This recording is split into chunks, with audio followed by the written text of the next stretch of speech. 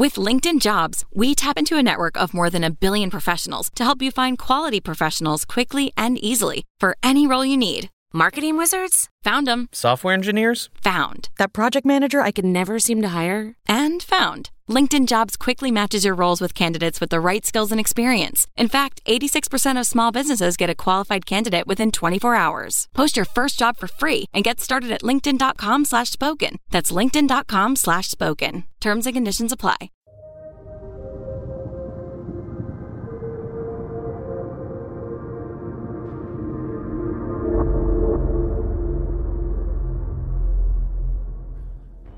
I'm a female, 20.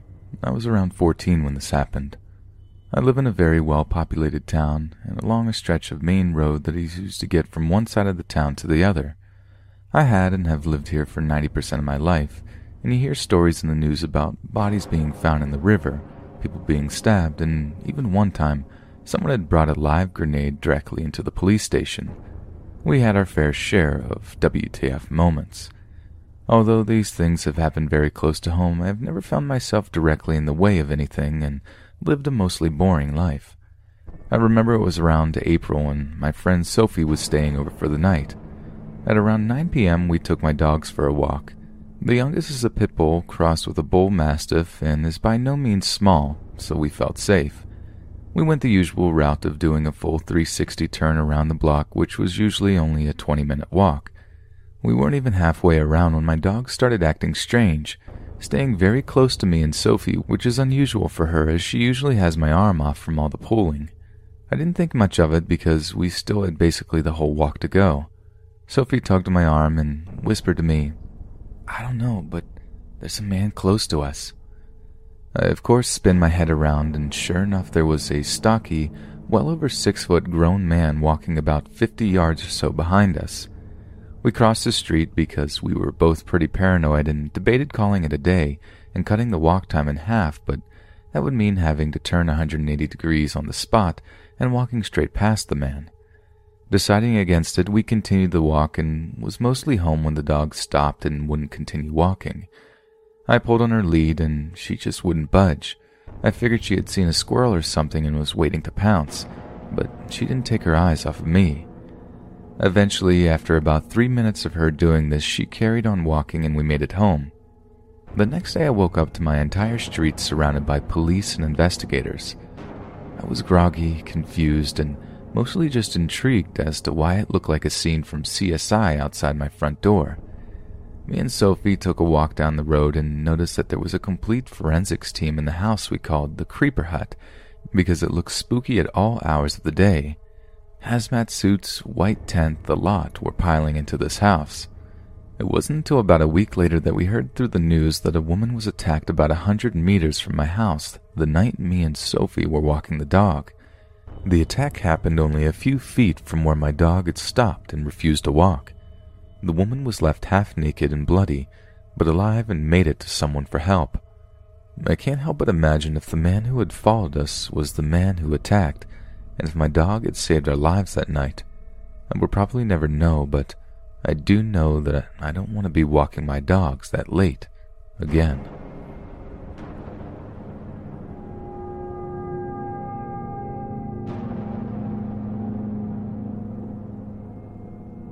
Last night I went to Walmart, and as I walked in, these two guys gave me a strange vibe. It was about 9 p.m. and the store was busy, so I shrugged it off. I was looking at candy, and one of the two men walked into the aisle, looked at me, and left. Okay, weird. I tried to shrug it off. About 3 minutes later, I was still in the same aisle, and I feel someone behind me. It was dude number 2, and I got jump scared. "What's up?" I say, or something along those lines. "I thought you, work here." Well, I don't. Why are you standing so close? Get away from me, weirdo." My bad. Don't be scared." Then he walks off. I had gym clothes on, but my shirt was greenish blue, so I thought maybe it was still an honest mistake. I continue shopping, and I get out of the original aisle I was in, and he's against the wall display of freaking tampons, just kind of standing. We make eye contact and he starts looking at the products. Okay, whatever. Maybe he's buying for a friend. I was still spooked, so I did a sharp turn into the next aisle and start walking a little faster. For whatever reason, I stopped at the end and he slowly approached from the opposite side. Dude, you're freaking creepy. Oh, what if I just thought you were cute? You don't have to be all worried. He's still smug and smiling.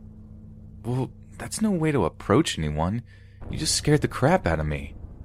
Well, sometimes that's a good thing, right? I'm gonna mess you up if you get close to me again. I was just scared and didn't know what else to say. I decided my Walmart trip was done, but I was paranoid, so I walked around random aisles for another 15 minutes. I only saw him once again. When I finally calmed down, I went to self-checkout. I saw him from the corner of my eye, staring at me as I waited in line. He was staring from the distance, the customer service area, and returns to the farthest self-checkout. Most Walmarts look the same in regards to layout, so I kept myself busy in the clearance bins they keep by the registers for some time. I again calmed down and felt it was safe to proceed. I was at self-checkout and I looked up for a second and I see him at the exit leaning against the wall. This was when I realized none of this was a coincidence and this guy was probably up to something.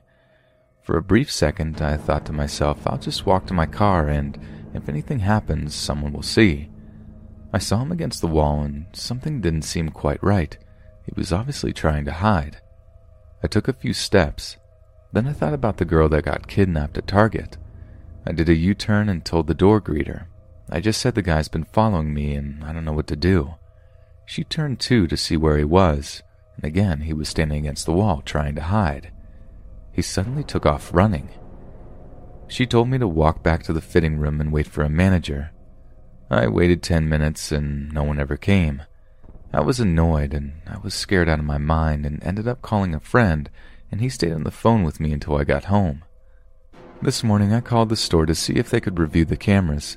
I spoke to the assistant manager and she told me, well, I can assure you nothing happened. I spoke to her manager and she was a bit more helpful.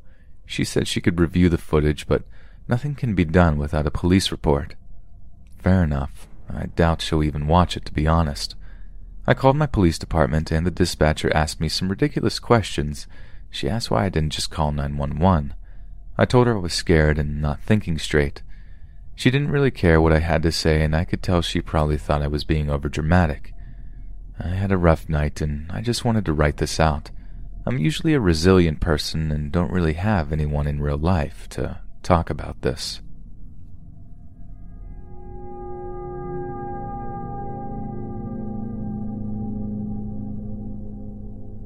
So this is among the scariest things to ever happen to me in my entire life. To start, I'll set the scene. This occurred in Florida about 3 to 4 years ago when I was 21 to 22. I'm a small dude, 5'6"-ish, but I'm relatively muscular and fit. The city I lived in was a pretty decently big city as far as Florida goes. I had lived there for about 10 years, so I had become pretty dang comfortable there. I worked a lot of nights at the time, mostly 12 p.m. to 10 p.m. shifts. I lived on the outskirts of the city at the time, so needless to say, it was less busy and much more low-key. At the time, I was preparing to join the military, so fitness was a pretty big priority, despite the long shifts I was working. I would wake up late, head straight to work, get home, relax, and then run whenever I was ready. This also proved an effective way to dodge the horrible Florida heat and humidity and allow for more enjoyable runs. So one particular night, I had just finished closing up my work, food service, and was ready to head home after a long day. I was really into GTA 5 online at the time, so I was dying to get home and play. Due to being off the next day, I played for longer than I usually would before my late-night run, and was almost tempted by my friends to just skip my run, just one time. I eventually felt the guilt overcome me and decided to get up and go at about 2:30 a.m. to get this run out of the way. So as always, I put on my neon green Nike shirt, a reflective armband that holds my phone, my running shoes, also reflective, and my running shorts. I stretch in the driveway as always, then I grab my water bottle and start the mile or so walk away from my house that I take to get back to the road where I do my run. I arrive, place my water bottle in the bush by a dimly lit church on the corner, and I prepare to start going. Now, during my actual run, I would only use the 2 primary back roads. I would run down one road, which was notable for having nothing but trees and fences on either side, take a right, and then run down the dimly lit road with a few houses tucked away in the woods for about another mile. I would turn around after that, and after about 4 miles of running, I would enjoy my cool-down walk back home. Anyways, my run begins. The weather is cool and windy, and I'm about a half-mile down the empty road when I hear a car approach from behind me. It passes me about 40 miles per hour. While seeing a vehicle is somewhat rare in this area at this time of night, the dark, what seemed to be a Dodge Charger, going at about 15 below the speed limit doesn't strike me as unusual, as there is always a risk of hitting a deer in this part of town. I keep moving, and as this car is about 100 yards away from me, it comes to an immediate halt. This immediately sends shivers down my spine, as there is literally nothing on this road worth stopping for. I stop running and just patiently watch the car. I squat down near the bushes on the side of the road to lower my profile as I watched. The passenger side door opened on a tall, dark figure stood next to the open door for a few minutes, peering in my direction, but I was hidden by the darkness. It occurred to me that my presence might be the reason for the stop, as they may be suspicious of someone running down the road this late. I quickly threw this idea out of my head, as I was very obviously wearing running clothing designed to be seen late at night, and it would be absurd for anyone to think that I was up to trouble in a bright outfit. After another minute or so, the passenger gets back into the car, and the sedan suddenly whipped around and starts speeding in my direction. The very instant the vehicle started to whip around, I rolled from my squatting position into the bushes and stayed as still as possible. The car passed me and came to a halt about 10 to 15 feet in the other direction. I could see them turn their high beams on and turn back around in the middle of the road and start to slowly creep down the road at about 5 to 10 miles per hour and turn their lights off completely. After they passed me once again, I poked my head out a little just to see where they were. The car approaches the turn at the end of the road and turns right and stops there, only to flash their high beams down the dark road with the houses. Needless to say, I'm sufficiently creeped out and hoping it's just an unmarked police officer trying to talk to me, but most vehicles in my area have spotlights, so searching for me with high beams would make no sense. The car turns around again as I pop myself back into the bush and proceeds to once again turn the lights off. Then, the scariest part happened.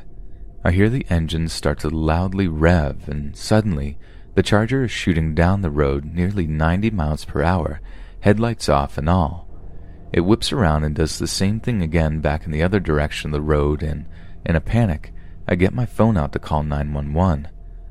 I can't leave the bush without risking getting hit, and I'm honestly mortified. As soon as I get ready to dial, the Charger turns onto the dark road, flashes their high beams in another attempt to find me, and disappears down that road. I climbed out of the bush and made a break into the other direction, desperately trying to get home. I sprinted down the road faster than I've ever moved in my life. As I approached the church, I started to feel more safe, so I slowed to a brisk walk and called 911 to report what had happened. I spoke to an operator who told me to try and stay put and hidden, as there weren't any officers in the area for another 15 minutes. I hustle over to the bush to hide, still on the phone with the operator when I realized my water bottle was completely gone. This confirms the suspicion that I was being deliberately followed, and whoever was following me likely had ill intentions. I stayed until the police arrived, gave my report, and was given a ride home. Needless to say, I started running during the day before work and never took that back road again.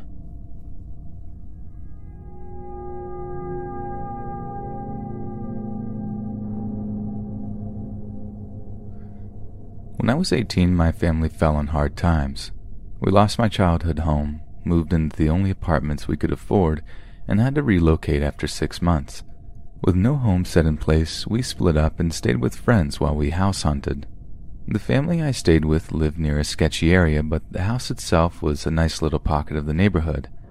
At that time, I was in my first semester of college and didn't have a car.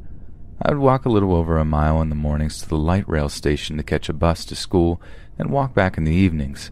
Nearly half of the distance to the houses takes place on a main avenue known for its sketchiness. Trafficking, prostitution, shootings, etc. I'd get a few honks here and there as I walked, which surprised me as I'm a bigger girl, but I never felt unsafe. That is, until I had a close encounter. I remember that it was still light out when I left the light rail station, so I must have not had a class that evening. As I walked to the first street that led into the neighborhood, I heard a honk. I looked straight ahead and continued to walk. As I was turning onto the street, a car pulls up to my left. Initially, I didn't pay much attention to it as the area was fairly busy. However, my eyes dart to the driver as I hear the window rolling down. He appeared to be an older Middle Eastern man sporting a lazy smile. We made eye contact and I immediately look away out of habit, but I could see that he was trying to get my attention. I glance back and he motions for me to come closer. I smile and shake my head. Growing up, my mother drilled politeness into me, which I appreciate in general, but also resent a bit in times like these. I'm a shy person and a people pleaser. I don't like to say no or disappoint anyone. That being said, I wasn't about to go up to this dude's car. Again, he motions for me to come to him. I shake my head again, laughing through my nose, still smiling politely. I then continue the walk home. My guard is up, but I'm not too worried. If I walked straight for half a mile, made a right and then a left, I'd be at the house. I took this route every day and usually zoned out as I walked. That's why it took me about a quarter of a mile to realize I was being followed. I wasn't sure if it was the same vehicle because I tend to look down wherever I go. However, this particular truck had passed my peripheral vision enough times to ring some cautionary bells. I gathered some courage to confront the driver with a frown set on my face. I turned to the truck, mentally prepared myself to say something, and it was a different person. I blinked, felt silly, and nodded as we made eye contact. This guy appeared to be younger and of Hispanic descent. I gave a hesitant smile and he just stared. His face held no expression, and I remember how dark his eyes were. He was far enough away that I couldn't tell if his pupils were dilated or not, but it felt like they bore into me. Now, eyes have always creeped me out in a way. I truly believe that they're the windows into one's soul, and from what I could see, his were just empty. It feels dramatic to say, but I could sense something about him was off. He didn't say anything, only looked at me. I remember my smile faltering and raising an eyebrow on a silent, "Can I help you?" He jerked his head as if to call me over. I shook my head and again continued to walk. He drove ahead of me. I sighed in relief and quickened my pace. As I come up to one of my many intersections, I see him parked near a ditch to the left, his car facing my direction. Meanwhile, he had to have turned around at some point. I realized that it was on purpose, and I had one of those calming chills roll through me, the kind you get when your body is trying to alert you of danger. He sees that I've noticed him and he drives past, slowly, staring. At this point, any politeness in me is gone. He jerks his head again, and I firmly respond, "No." His blank expression didn't change, and he continued to drive past, down a road that I knew would lead him behind me. Instead of going straight, I went left, as I knew the alternate roads I could take to get to my destination. The streets in my neighborhood were empty, and it didn't take him long to figure out where I went. As I mentioned before, I'm not in the best of shape, so I wasn't moving very fast, even with adrenaline pumping through me. As I forced my body to move, I focused on my irritation instead of fear, and went over the description of him and his vehicle in my head. He looked to be in his mid-20s, tall and thin, medium-length black hair, with an attractive face and dark hooded eyes. He drove a small, old beige truck with purple and pink lines down the side. I had lost count of how many times he had driven past me. I had a scowl set on my face, and I didn't look down anymore as I walked. As he passed, I would hold his stare with my chin up, but it did nothing to deter him. I'd continue walking, and he would be there, jerking his head, motioning for me to come to his car. He kept a distance, albeit a small one. He'd creep by, and when I turned to glare, he'd pass me and come around from another direction. The neighborhood is grid-like, so it was difficult to know exactly where he'd come from next. Now, as I mentioned before, times were rough. I did have a phone on me, but my service had been shut off. I relied on Wi-Fi. I knew I wouldn't be able to call my friend who lived down the way, and that thought brought forth the anxiety that I was holding at bay. By this time, my little rush of adrenaline that enhanced my bravery was faltering, and I felt genuine fear. I began scanning homes, looking for anyone. I saw a corner house that always stood out to me when we drove out of the neighborhood. It felt safe. When the guy in the truck passed me again, I took my chance and ran up to the house. I was met with a disgruntled older man. I explained my situation and asked if I could please use his phone to call my friend. When I pulled out my phone, he grew suspicious and asked me why I needed to use his if I had my own. I explained that my phone was off, but I needed it to find my friend's number that I didn't have memorized. I could tell he was still wary, but he brought his phone to me and let me make the call. She didn't pick up. I left a shaky message, hung up, and that's where the tears started flowing. That may have helped my case, but what solidified it was the moments later the truck passed by the house. The older man said, "Oh, that guy?" And I confirmed that it was. He believed me then and offered to drive me to my friends. I should have been wary of this stranger, but despite my mind being in overdrive, I could sense that he was a kind person with good intentions. I felt safe with him, so I threw caution to the wind and took him up on his offer. That drive is a blur to me. I only remember thanking him profusely afterwards. I went inside and saw my friend sitting there. I felt anger, which I knew was misplaced. I asked her why she didn't answer, and she said it was because she didn't recognize the number. I felt so mad at that moment that I broke down crying, releasing all the tension and fear that I had felt, and explained what happened. We didn't contact the police. Nothing had really happened. I was just spooked. Also, for some reason, I never thought to look at the license plate, something I still regret. Sometimes I wonder what could have happened, if other people in the area had experienced this, and if they didn't get out of it unscathed. After the fact, a friend from church gave me her pepper spray and told me to keep it on me at all times when walking in the area, which I did. I lived with that family for a month or so or more, and while I did get an occasional honk, I never saw the truck again on my walks to and from the light rail station. I still remember where that house on the corner is, and think about the old man, and how thankful I am that he decided to answer his door that day.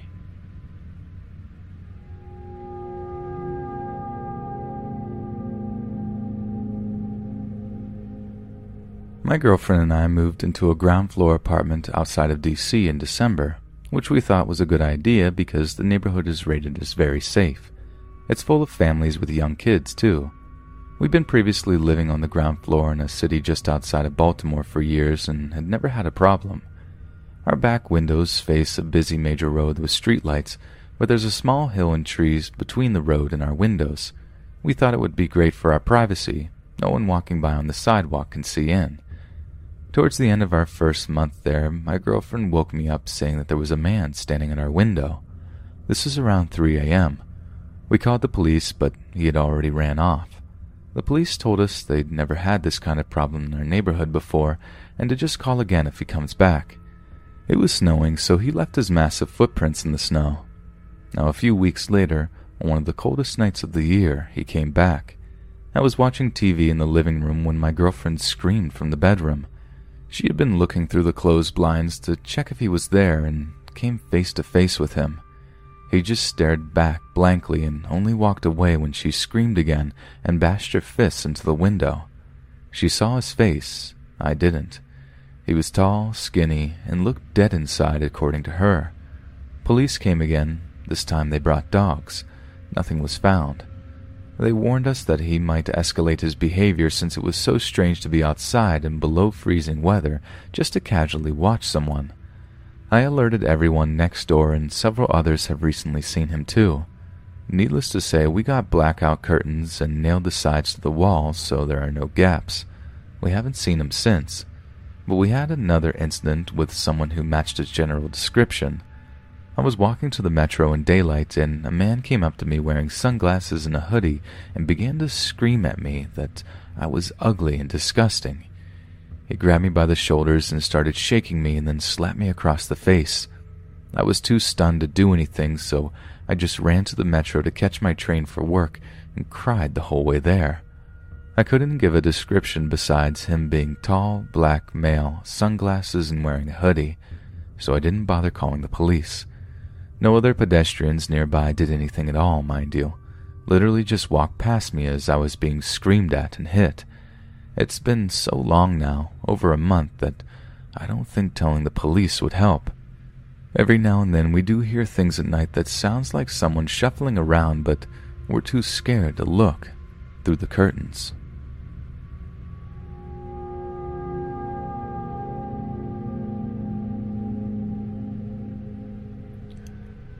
This happened when I was 12 to 13. I'm a female. It was the morning of the 1st of January, so because of celebration, the street was empty. Since our family came to town that year, we were out of drinks, and I was sent to the market to get some soda. I lived in a small town, and we had this one giant market that always worked, so I went in and bought Coke and was heading back when this happened. Right after I came out, I saw a man going to the opposite direction. He suddenly looked back and legit changed his direction towards me. It wasn't too far, so he caught up pretty quickly. Even though he looked old, I assumed that he was a foreign exchange student because he asked me what time it was in English. Okay, whatever. I took out my phone and answered, but that's when stuff got weird. Before I could go, he started asking me various questions. Do you live in this neighborhood? Which one? Are you alone? Do you have a boyfriend?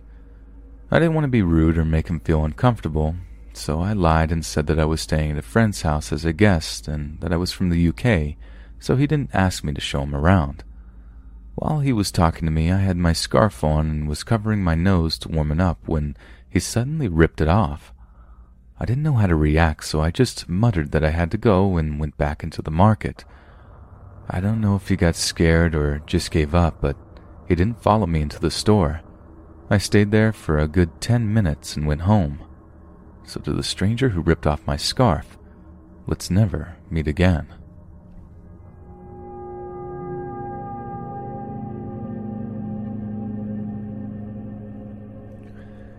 So I was 14 years old and just finished work at the seafront. I remember it was my nan's birthday and I had about half an hour to get home for her meal, which is how long it would take me to walk with no distractions. I stopped at the toilets on the seafront on my way back. One side of the toilets had cubicles, and if you walk to the other side, it has all the urinals together. I went into a cubicle because it is quite well known that weirdos hang around the urinals and get up to all sorts in plain view of people coming in and out of the toilets. When I came out of the cubicle, a man was stood right outside the door, facing me as I opened the door. I didn't expect anyone to be there when I opened the door, so I walked right into him.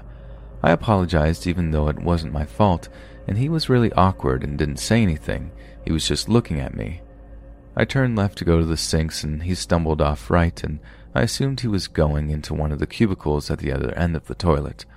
I was washing my hands and noticed out of the corner of my eye that he was standing at the other end of the toilet just watching me. As I finished washing my hands, I walked over to the hand dryers and he was not trying to hide it. He was just stood there, arms down by his side, staring at me straight in the face. Fear came over me as I knew what kind of people hung around those toilets, and I absolutely crapped my pants by this point and left the toilets without finishing drying my hands. I had to walk towards him before I could turn left and exit the toilets, and as I came towards him and turned left out, for a split second I could see him coming towards me to exit the toilets as well. As I came out of the toilets, I went to a slope to take me to the top promenade, and as it was about 10 meters up, I see him exit the toilets to my direction.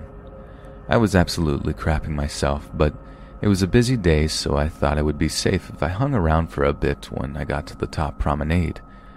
I was quite tall for my age and really didn't want to cause a scene by bothering people saying I thought I was being followed. I sat on a bench when I got to the top, and he came straight over and sat right next to me on the bench. I don't know what came over me.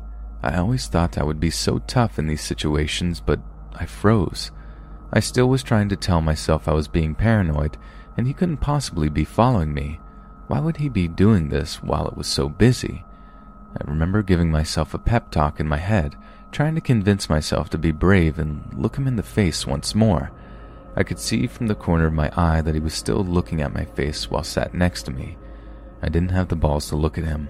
I just knew he wouldn't look away and it would be so scary and awkward. I plucked up the courage to put it to the test. If I got up and went and stood over at the railings in front of me facing the sea, surely he won't follow me and I might be able to leg it. So I went and leaned on the railings, and the weirdo followed me over and stood right next to me, leaning over as though we were together. My body felt tense and I felt trapped. He slowly shifted along the railings closer to me. Our elbows were touching. I swear to God, he didn't take his eyes off of me the whole time. When his elbow touched mine, it really startled me, and I started walking, hoping I would lose him in the crowd. I had the sea to my left and the gardens and bushes followed by the road on my right. I turned around and could see him through the crowds of people, still following me. Every time I turned around, he seemed to be closer and didn't stop looking at me dead in the eyes. It was so creepy, like I was his prey, and it was relentless. He would not give up. Looking back, it was kind of like something from the Terminator, like nothing would stop him. He didn't care for people being in his way or walking around them. He just stomped through like he was on a mission. I couldn't really run because there were so many people. I finally came to an opening in the bushes on my right which led straight into the road that I just sprinted out. Luckily there were no cars because it didn't even cross my mind to check. I just wanted to get away. My friend's house was about a 20-second sprint away from this point, so my plan was to run there if he crossed the road after me. When I got to the other side of the street, I turned around and he just stood there watching me, with crowds of people walking past him, still just staring at me dead in the eyes. Feeling braver as I was near my friends, I maintained eye contact as I looked over my shoulder while walking in the direction of my friend's house.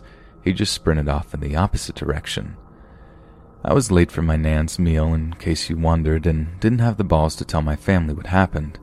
I didn't want to deal with the lecture of what I should and shouldn't have done. I don't know why, but since this instance, I can't pee in public toilets.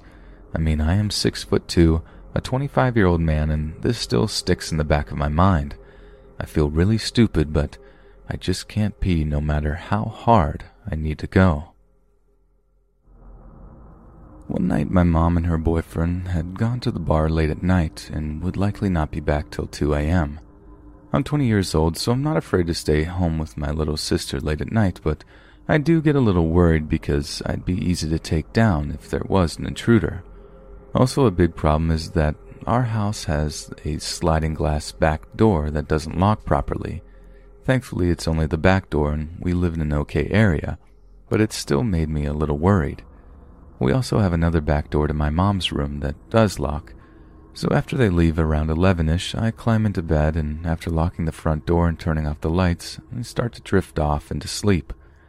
All of a sudden, I hear some noises like someone's in the house, but being half asleep, I shook it off as my mom must have came home early to grab something. This was very unlike me, since I'm usually overly cautious and probably would have texted or called my mom, but I was just so exhausted that I didn't want to worry too much. I went back to sleep and got up the next morning as though nothing happened. My little sister was already up and asked me if I heard weird noises last night at around maybe 12. I told her yeah, but I thought it was just Mom coming home. It turns out they hadn't come home until 2 a.m., and our screen to my mom's room's back door was broken, and the other screen to the other back door was off the hinges slightly. Why someone felt the need to mess with a screen door that doesn't even lock, I don't know. What I do know is we need to get our back door fixed. For some reason, the cops were not called, probably because nothing was stolen and no one was hurt, just traumatized.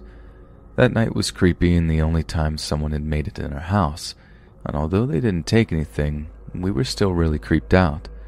To make it all worse, about a month before that night, my little sister was home alone for about 30 minutes, and had heard someone trying to jiggle the front door handle and the passcode buttons being pushed. We don't have a door key, we have a passcode that beeps when you enter the code. We haven't had any other break-in-like occurrences again, and it's been about a little over a year. Thank God.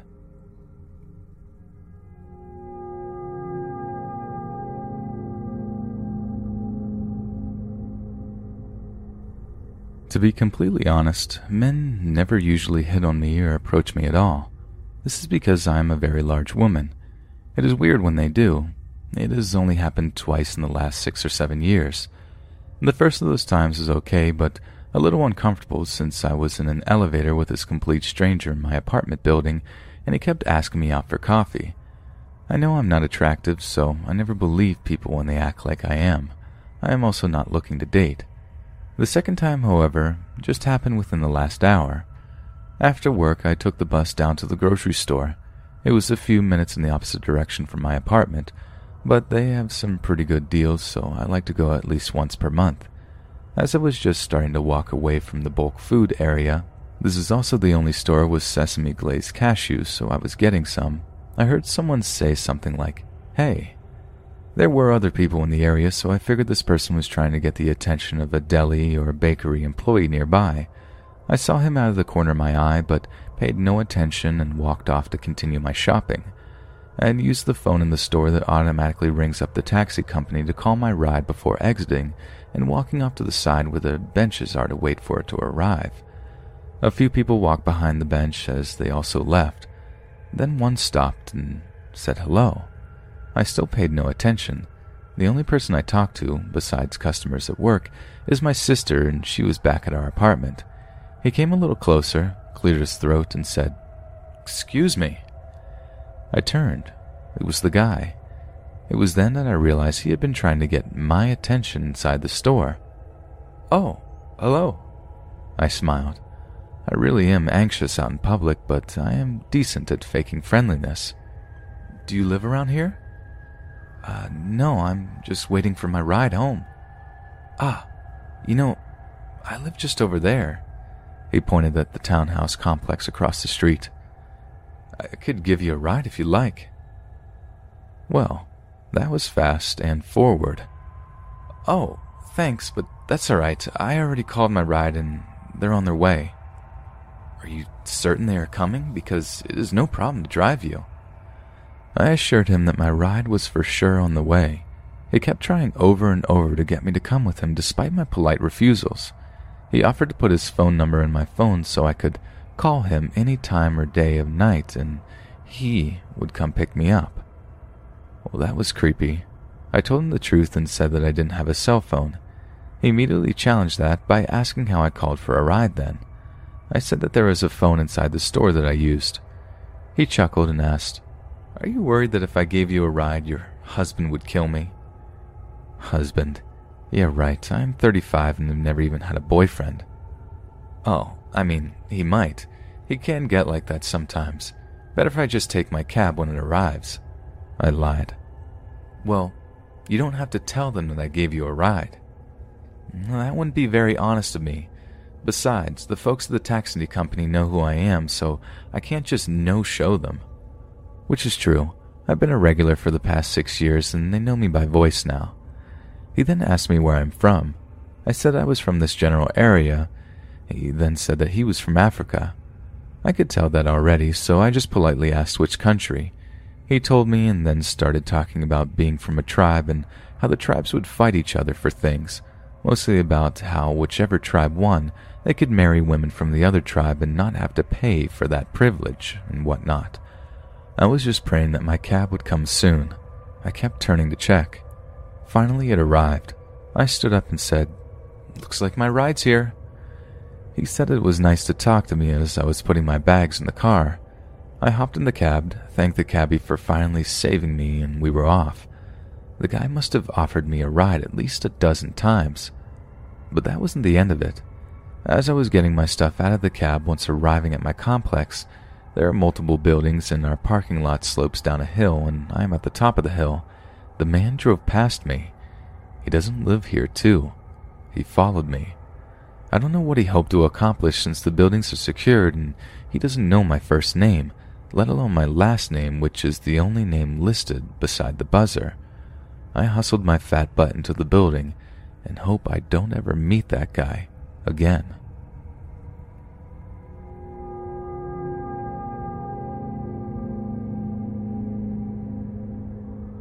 I just received a library science degree. I was pretty excited to get a job as a librarian and went on my way to job interview as a newly minted LIS graduate. So I apply to a job at a public library an hour away, and I hear back from a man who tells me he'd like to talk about a job. I feel good about this, and he says he likes to meet down the street from the library. This is odd, but maybe it's a very casual library. So I decide to find the address, and it ends up being a coffee shop. I get out of my car and walk into the coffee shop, where I see an older man in a nice coat sitting on the couch. He seems pretty laid back. Now, I'm starting to think this is odd. If I was a young female, I'd hightail it out of there. However, I'm a late 20s male, and I decided to go talk to the guy waving me over. Looking back, even being who I was, maybe I shouldn't have. He asks if I'm Alec, and I tell him yes. So I sit down, and he sits on literally the couch across from me. I gave him my usual speech about what I can offer him for the library. He says that sounds interesting. Same old, same old. All job interviews are fairly polite. However, this is odd, and I can feel it. It seems more like a date than an interview. He tells me about the job, which sounds very made up, writing press releases for the library. After that, he says he'll email me about the job, but not before telling me that he would like a book suggestion from me. Well, he likes mysteries, and I tell him I like the Devonport novels by John Sandford. He gives a creepy smile and says that sounds great. When I get home, as I was living with my parents at the time as the job search went on, my dad pokes holes in the job he gave me. He says, why couldn't they just get someone already on staff to write a press release? My dad is right. The whole thing sounded fishy. Well, I never got that email, nor heard or ever saw that man around again. Nor do I have any proof from the library website if he is even associated with them. I would say let's not meet, but I'm not even sure what exactly this whole thing was in the first place.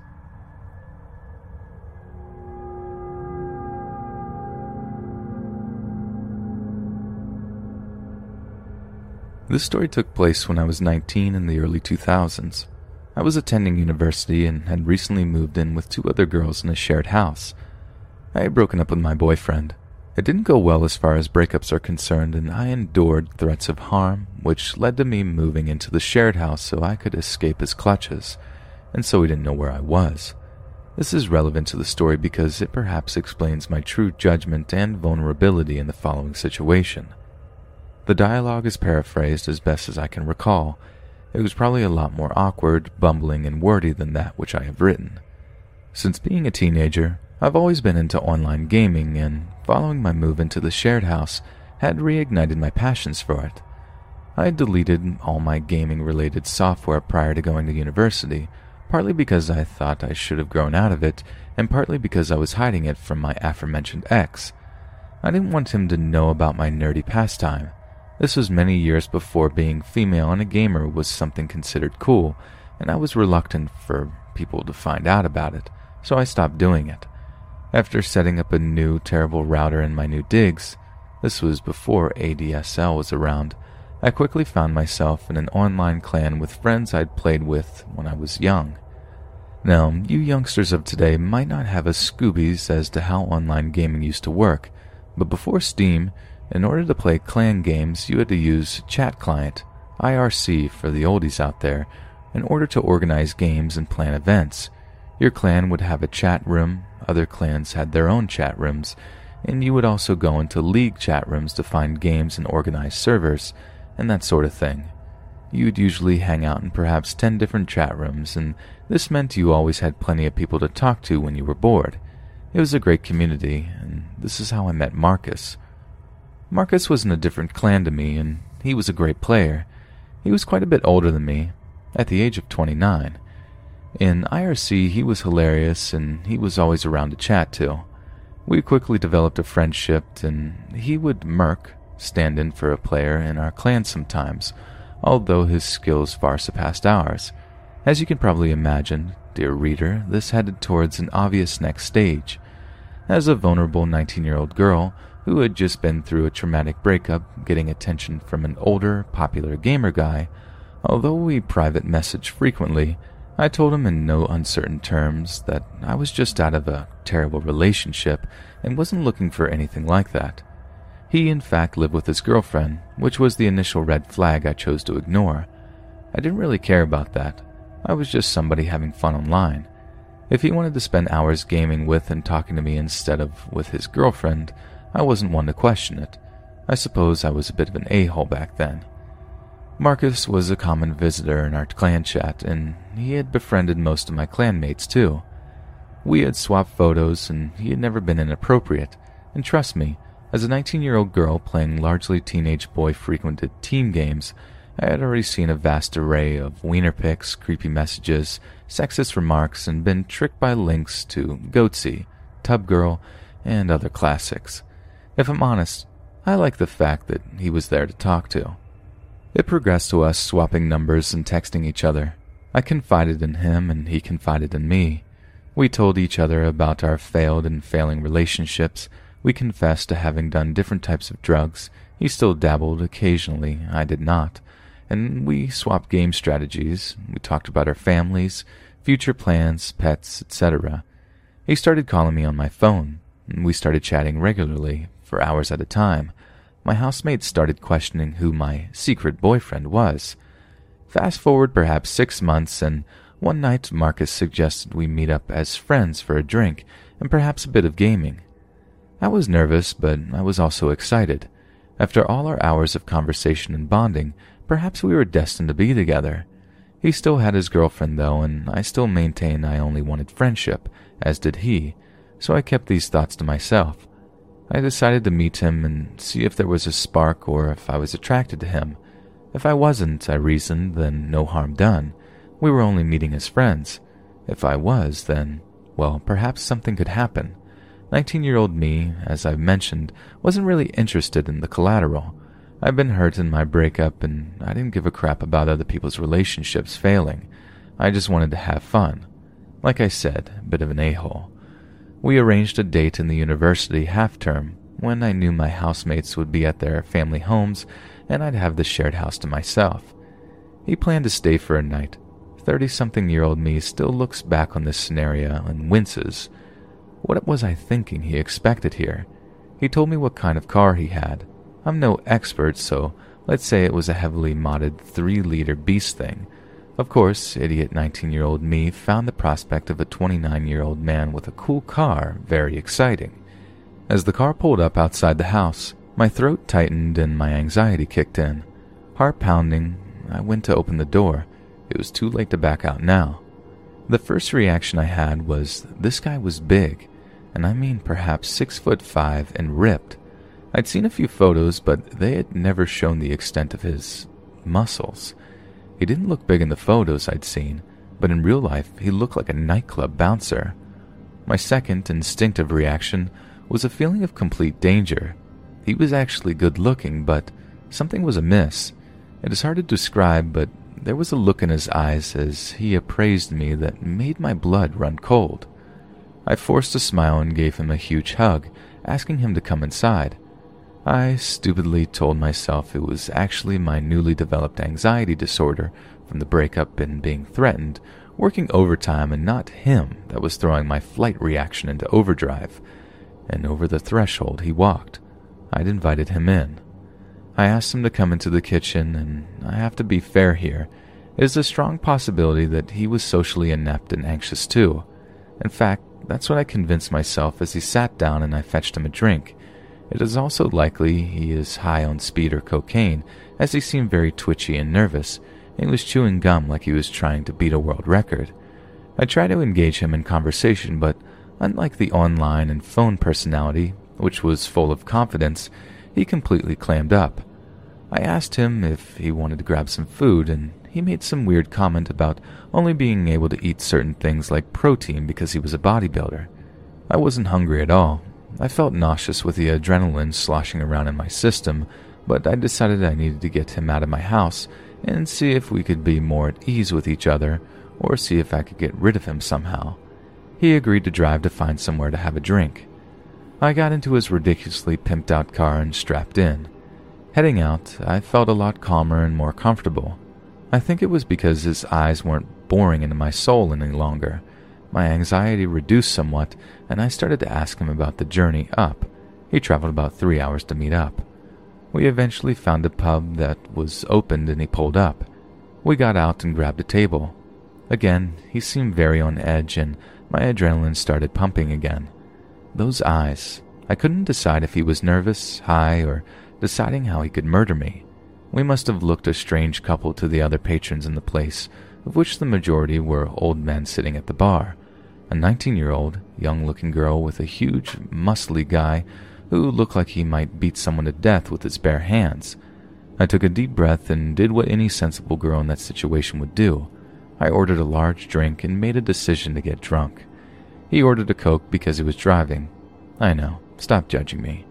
After an hour of the most awkward, stilted conversation and feeling like the whole place was watching our awkwardness, I asked to go home.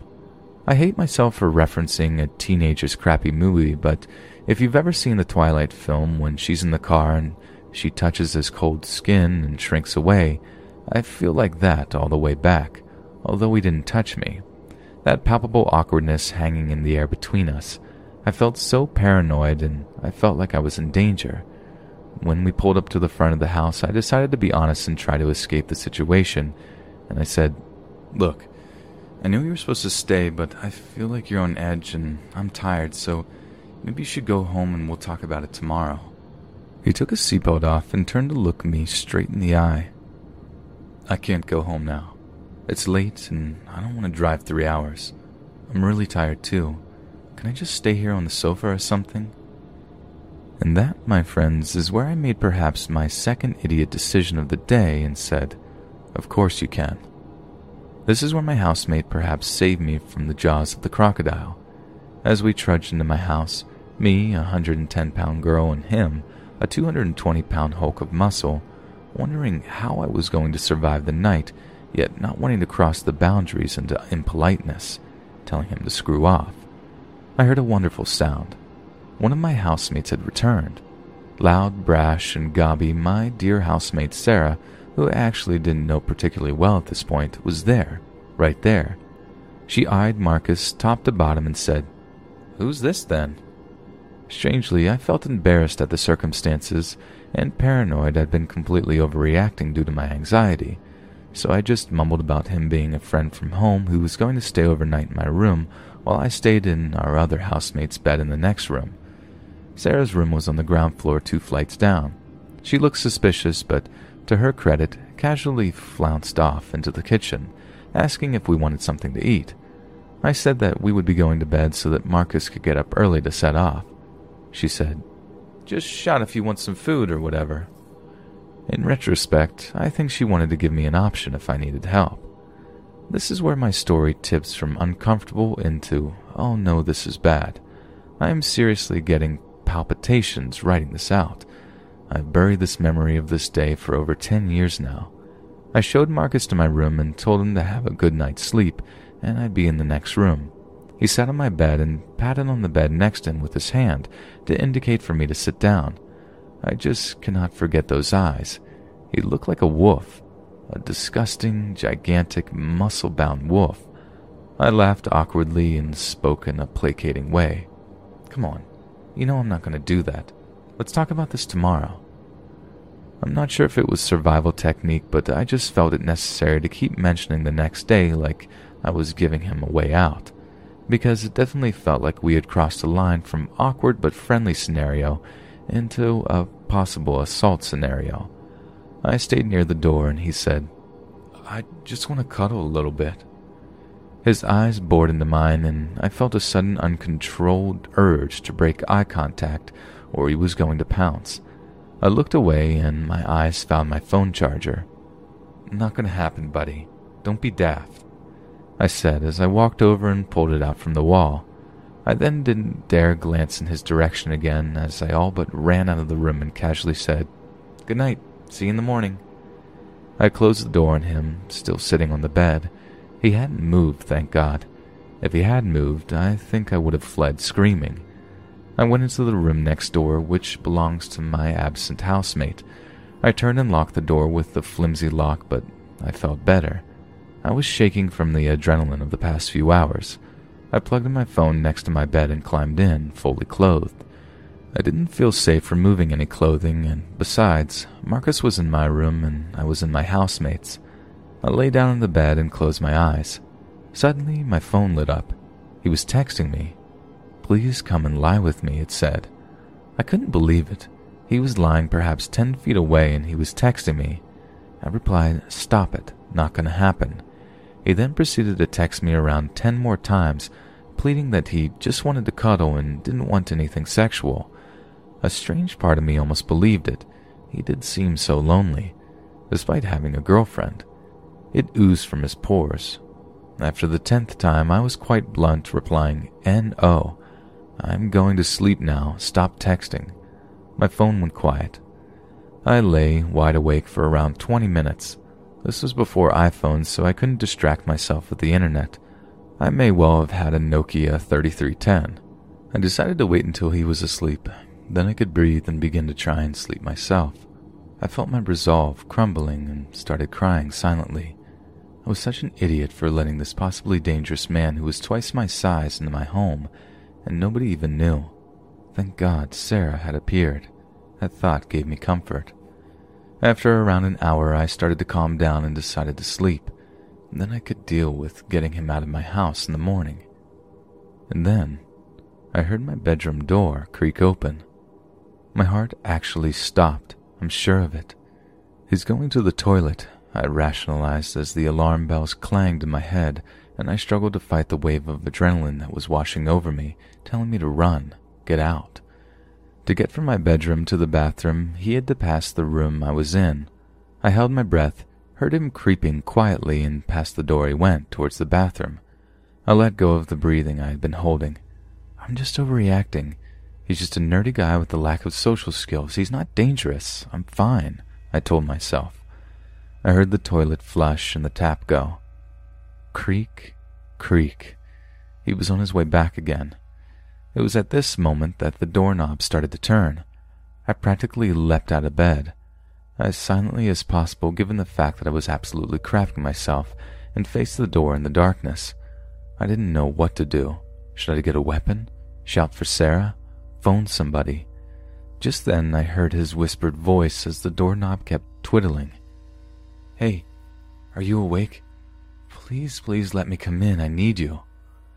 It was like the Three Pigs, except my house wasn't made of straw, but rather some really terrible MDF wood and a crappy €2 brass lock. And the wolf wanted to snuggle. I leaned on the bed to make it creak, like I had just sat up and faked a sleepy voice. "What? What's up? What do you want? I'm asleep." He made another plea, whispering it through the crack of the door. "Did you lock the door? Please let me in for just a minute. I need to talk to you." I wheeled him away. "It's locked. I'm sleeping. Go away." The doorknob stopped. I held my breath. No footsteps. Suddenly the doorknob started turning one way then the other violently. "Let me in," he whispered furiously. I ran at the door. I wasn't entirely sure what I was going to do, but I felt like I needed to attempt to hold it closed. He had wanted to smash his way in. It would have been easy enough for him, but I wasn't going to let him in without a fight. As he struggled and tried to push the door open, I turned to the gap in the door and with my most commanding voice said, "You are not coming in here. Go back into the other room now. I mean it." And to my utter relief, the doorknob stopped moving. I heard his footsteps skulk back to my room. Then I sat against the door and shook it. I ended up blocking the door with a set of drawers and lying wrapped up in a duvet behind that in case he tried again. I was desperate to urinate, but I was not going to attempt to get to the bathroom, and somehow I slept. The next morning I woke up, moved the drawers, and pelted downstairs. People were outside on the street, the birds were singing, I heard Sarah stirring. I know it sounds stupid, but I honestly felt like I'd survived a natural disaster or something. I was amazed I'd survived the night intact. I eventually heard Marcus slopping down the stairs. I stood in the kitchen with the TV on, and when he walked in, for some reason I felt the urge to act like nothing had happened. "Morning," I said, and offered him a cup of tea. He looked like he hadn't slept all night. He declined and mumbled about having to set off to beat the traffic, and with that and an awkward hug, he was gone, out of my house and life. He disappeared off all our usual chat places soon after this, and one of our mutual friends kept me informed about what had happened. I was terrified that he had come back from me, but the 3-hour journey distance was somewhat reassuring. To his credit, he left me alone after he drove away that day. I heard he split from the girlfriend and went traveling. Around 5 years later, I found out from the mutual friend that I still game with to this day that Marcus actually later died. He got involved in drugs whilst traveling and was found dead. The authorities there concluded an overdose. His poor mother was apparently all over Facebook and local newspapers saying she wanted an investigation and was trying to get the British Embassy involved. She said her dear son would never do drugs and he'd been an innocent man who was murdered. Of course, I know better. He was not right in the head. He was exactly the type of person I would imagine to end up dead after taking drugs. And sadly, the news reports say he may have been subject to a honey trap. He met a girl online and flew to meet her, then he was found dead. This made me really sad to hear despite my experience. I sometimes wonder if he wasn't just looking for somebody to love him. I still ponder occasionally about the what-ifs. I flip between thinking he was a would-be assaulter to perhaps just being misunderstood, antisocial recluse. I still feel shame and guilt. I still feel like I narrowly escaped a very bad outcome, and I still feel like I perhaps led him on, and because he was not sound of mind, perhaps he misinterpreted my signals. But then perhaps he should have known better, and perhaps he was taking advantage of my vulnerability.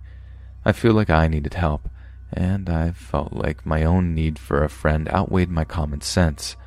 All I know is that I was never that stupid again, and I've never met anybody off the internet again.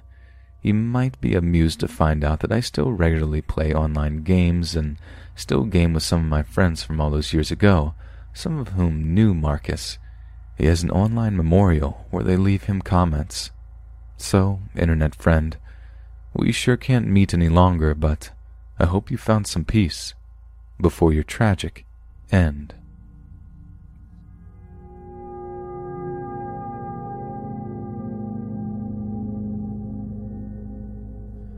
The past week I was on vacation at the beach with my entire maternal side of the family. I'm talking everyone. Cousins, aunts, uncles, and my grandmother. This includes my oldest cousin, Orange's fiancée, Banana. The trip was his inaugural visit because we come every year. During the morning of our week-long stays, my cousin and I like to take bike rides to the different types of touristy attractions there are to see in the island. It wasn't a hassle, as there were many different bike paths crisscrossing through the island. This day in particular was no different. We were planning to go see the lighthouse, which was a good 20-minute bike ride each way. A little backstory. All week on the beach, I had been reading a book about Charles Manson. I know, a little weird, but it was a great beach read and I thoroughly enjoyed it. I had loaned the book to Banana because he mentioned that he'd like to read it as well. On the day in mention, he was about halfway through the book. Also, I was wearing a bikini with a pair of running shorts pulled over my bottoms and sandals. This wasn't usual attire for bike riding as it could get pretty hot and humid, and I wasn't the only one wearing this sort of outfit among my cousins.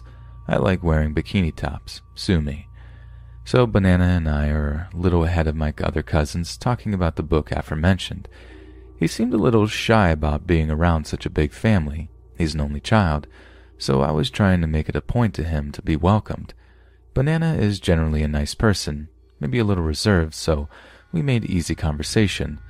At this point, we had used a shortcut to get to our destination faster, which led us through a sort of swampy area.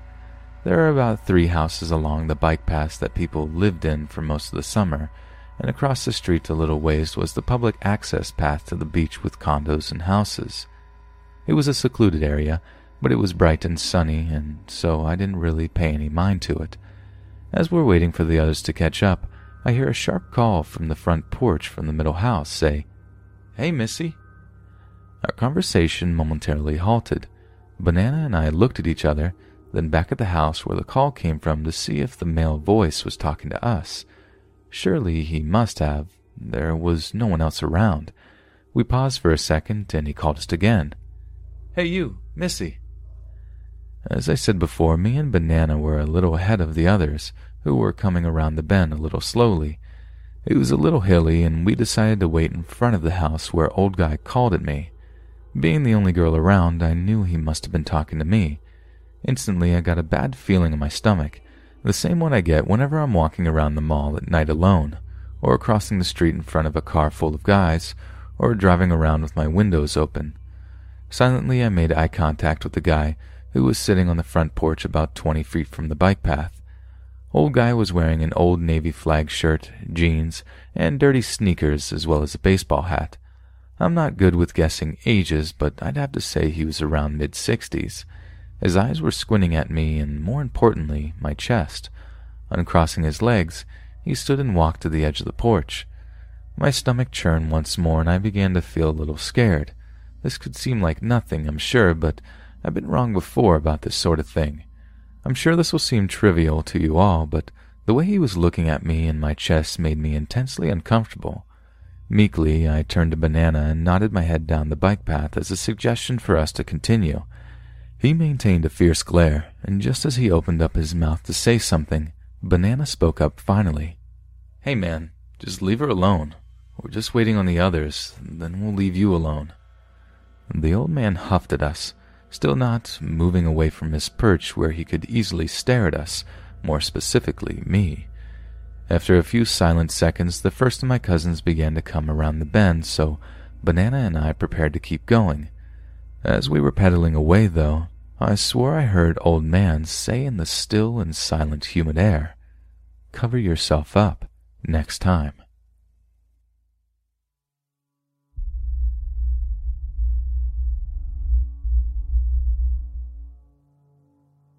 About 5 or 6 years ago, I believe I was 11, I went over to my friend who lived down the street to ask him if he wanted to come play outside. Since neither of us had a phone, we usually just went over to each other whenever we felt like playing outside, hoping the other person was home. This time was no exception. I rang the doorbell and waited, but nobody came. However, since it was a warm summer day, I thought that maybe my friend and his family were sitting in their backyard and couldn't hear the bell. Right next to the front door of my friend's house is a window that allows you to see all the way through to the other side of the house, including a backyard window. So I peeked through to see if they actually were in the backyard. There was no one in the backyard, however I did see my friend's older sister sitting at the kitchen table behind her laptop, her back towards me. Excited, I rang the doorbell again, yet still no one responded. Confused as to why no one came, I stared through the window again to see my friend's older sister still sitting behind her laptop. I tried to draw her attention toward me by calling out and knocking on the window, to no avail. The longer I kept looking at her, the more I started to notice something was off. Not only did she not respond to anything I did, she seemed to not move at all, as in not a single muscle. In fact, the longer I looked, the more certain I became she wasn't even breathing, although that would have been hard to see from that distance while she had her back towards me. She was also holding her right arm in a weird position, as if she were in the middle of moving her cursor. From what I could see, nothing on the screen of her laptop was changing either. The longer I kept looking, the more uncomfortable I became. It all just felt so unnatural. At some point, I went to the door, opened the letterbox, and yelled her name through it. I repeated this process a few more times while staring through the window in between, when I heard a sudden loud crashing noise come from inside. I immediately moved back to the window again to see what was going on when I saw that my friend's older sister had now stood up, her back still towards me, the laptop seemingly having disappeared. Needless to say, at this point I'm starting to get creeped out, yet I decided to knock on the window and call out her name again. For a very short moment nothing happened, when all of a sudden she turned towards me. Her face was not that of my friend's older sister. It was a face I have not come across and have not since, but it looked furious. Before I could do anything else, she suddenly started running to what appeared to be the front door. I started walking backwards when I heard a loud bang against the other side of the front door, at which I just turned and ran. At first I believed it was just some dumb prank my friend and his family had played on me, but when I asked him about it the next day at school, he looked at me in confusion. He told me with a serious look in his eyes that he and his family, including his sister, hadn't been home for almost the entire afternoon that day, but that when they came home they did find his older sister's laptop on the floor, and they had assumed it had just been too close to the edge and had eventually fallen off. When I told him what I had seen, he didn't believe me, quite logically so. I wouldn't have believed something like that either if I hadn't seen it with my own eyes. Even after all these years, no one who I have told my story to believes me, but I'm certain that what I witnessed that day had happened, and I often spend quite some time wondering just exactly what had happened. It still scares me to this day, and I can't find anyone who is willing to talk about it seriously. Maybe someone here has any idea about just what went down that day.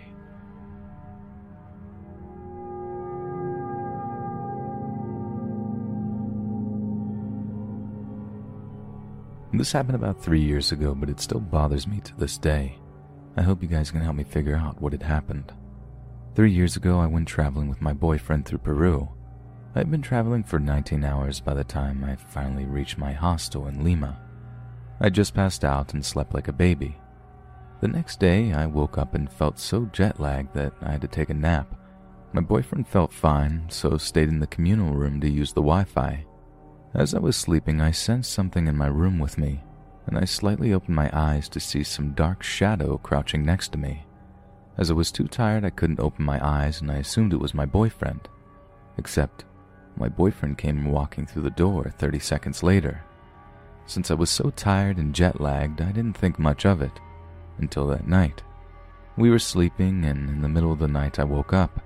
I felt my boyfriend messing with the blanket, but when I looked up, I saw this humanoid figure dancing through our room, really dancing from one side of the room to the other. I screamed to my boyfriend that there was someone in our room. He told me there wasn't and that it was just him messing with the blankets, but I still saw the figure and I kept seeing it. Still freaking out, my boyfriend turned on the light and, of course, there was nothing there. The figure was gone. The next day we debated to ask for another room as we were going to stay there for 1 or 2 more nights. I didn't dare to ask the staff because I felt silly. As we were debating, there was a knock on the door and one of the hostel ladies came to ask if we were okay with switching rooms as they were going to do repairs in this one. I've never felt so relieved. I don't know what was in my room. I saw it, but my boyfriend didn't, and I can't seem to figure out why they decided to fix the room that day. There wasn't something wrong with it in any way. Did they hear me scream that night? I hope you guys can tell me what had happened. I'm quite sure that it wasn't sleep paralysis as I was fully awake and able to move. That said, it wasn't a nightmare neither as I was awake.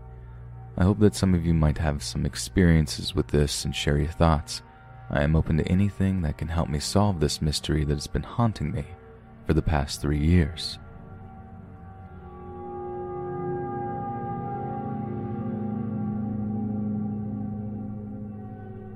This happened about 6 to 7 years ago. I don't remember the exact date, but I remember the events leading up to this in great detail, and I'm interested in what other people might think about the situation. At the time, I was 17 to 18 and had a little Russian doll on my bookshelf that my mom got from one of the friends she made in Russia when she studied abroad there. It's a super tiny doll, only about 3 inches tall, a female dressed in traditional Russian clothes. The doll was sat on the top shelf about 3 to 4 in back and behind something else. Now, ever since I was little, the hallway upstairs always creeped me out. My bedroom is up at the left at the end of the stair hallway and the hallway leads up to my bathroom. In order to go to the restroom at night, I have to go through the end and corner of that hallway. It started kind of subtly. Occasionally, around 6 to 7 years ago, I will wake up to find something having fallen. I had a 3D heart puzzle on my makeup box, and I would wake up to find it had fallen on my dresser and split right down the middle.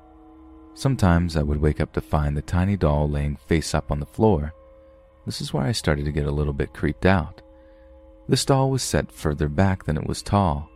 If it fell over, wouldn't it have fallen onto the floor face down? Why always face up? This is where things got really freaky, and I'm still really creeped out by it all these years later. I was headed upstairs to the aforementioned bathroom and I turned on the lights to the hallway before I walked up. Like I said, the hallway always freaked me out, and the lights turned on and then flashed out. When I flipped the switch off, the lights flashed back on and then off.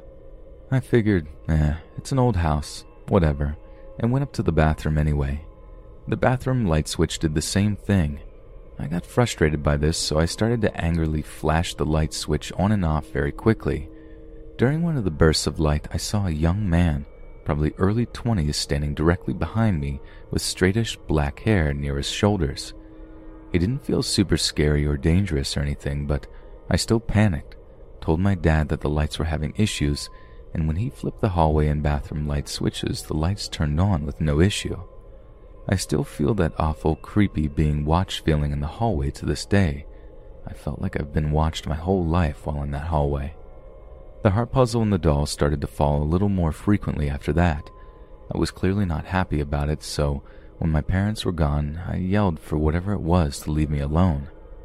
After that, the puzzle and the doll stopped falling. I even moved the tiny doll downstairs and out of my room. The awful part is the top of the hallway still gives me this super creepy feeling like I'm being watched, though that might be the 50-ish family portraits hanging on the wall of the hallway. I've had friends who have stayed in the guest room downstairs say that they felt like someone was watching them all night, or that they heard lots of creaky noises. What this comes down to is, am I safe? I mean, I've grown up in this house, but this ghost or spirit, something that's biding its time, or is this all my super active imagination? Is this just me being super paranoid and seeing things that aren't there? Or is this a nice ghost? Or are there other things I need to worry about? I'm scared to ask for paranormal investigator help for fear that my parents would judge me or that the investigator would awaken something that would make things worse. I'm just curious what you people think. Did the ghost I see actually leave? Was he not real to begin with? Is there more ghosts or spirits at my house? And do I need to worry about them?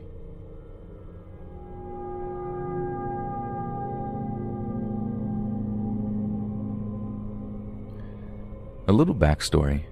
I grew up in an old bungalow home in good old Milwaukee. Majority of these homes were built around the 1890s to my knowledge and have a lot of character. Certain areas of my house have always gave me an eerie feeling, such as my play area in the attic, and there were always odd occurrences. For example, my parents' wedding picture had slammed off the display once, and a different time they heard the glass doorknob to my bedroom door open, only to find me asleep. The bedroom is where the story takes place. My room was set up to where my bed was on the same hall as the door leading to the main hall, and across from that door was a different door leading to my parents' bedroom. On the wall in between was a radiator. I was about 5 or 6 at the time. At night, I would sometimes see a black figure with a top hat. Weird, right? In the corner between my parents' door and radiator. I couldn't make out any details or see a face, but I knew it was staring at me. To this day, I still remember that feeling. I would always hide under my covers and peek up to see it still standing there. For the majority of my life, I brushed it off as a dream and hardly thought of it. About 5 years ago, my whole family was hanging out at my aunt's house, which was a few blocks away from my childhood home. We had been moved out by then. My aunt had found a bunch of old newspaper clippings and photos hidden in her attic, which got us all talking about how old the houses around there were, the history, and our creepy experiences, and I started to share my story. Once I was done, my mom told me about how one night she was in bed, their bed faced the wall and the door that connected to my room, and she saw a short, black figure run across the wall into my room. At that point, I distinctly remember saying, "Wait, what? That wasn't a dream?" My dad continued to say he always saw shadow figures upstairs when he was working. I'm not sure what or who that figure was, but knowing that was legit is something that still gives me goosebumps.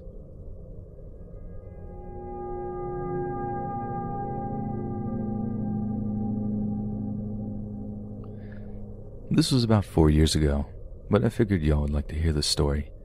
I was 18 and I was driving home from a church function. It was about 9 at night and dark outside. I live in a rural area, so there weren't any other cars on the road. I was going about 50 miles per hour. I wasn't sleepy, again, only 9 p.m., but I had the radio on in the car, just as something to listen to. Suddenly, I felt very chilled.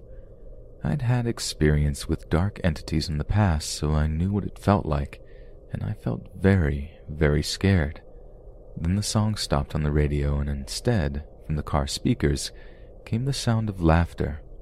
It sounded like coyotes, honestly, if you've ever heard a pack of them laughing together. I quickly turned off the radio. Then, from outside the car, right outside the driver's side window, I heard a sing-song voice go, "Hey, look over here." And then seconds later, from the other side of the car came a very loud, very high-pitched scream that went under the car and out the back. Finally, from my turned-off car speakers came the laughter again, as if they were laughing at how good they had scared me. I started praying and didn't stop till I got home and used some holy water and blessed salts on myself. I've always felt that this was demonic, since the spirits seemed to be doing what they were doing simply to scare or hurt me. Maybe they wanted me to drive off the road. I've had other intense experiences, but this one will always stay in my mind as the worst of the lot.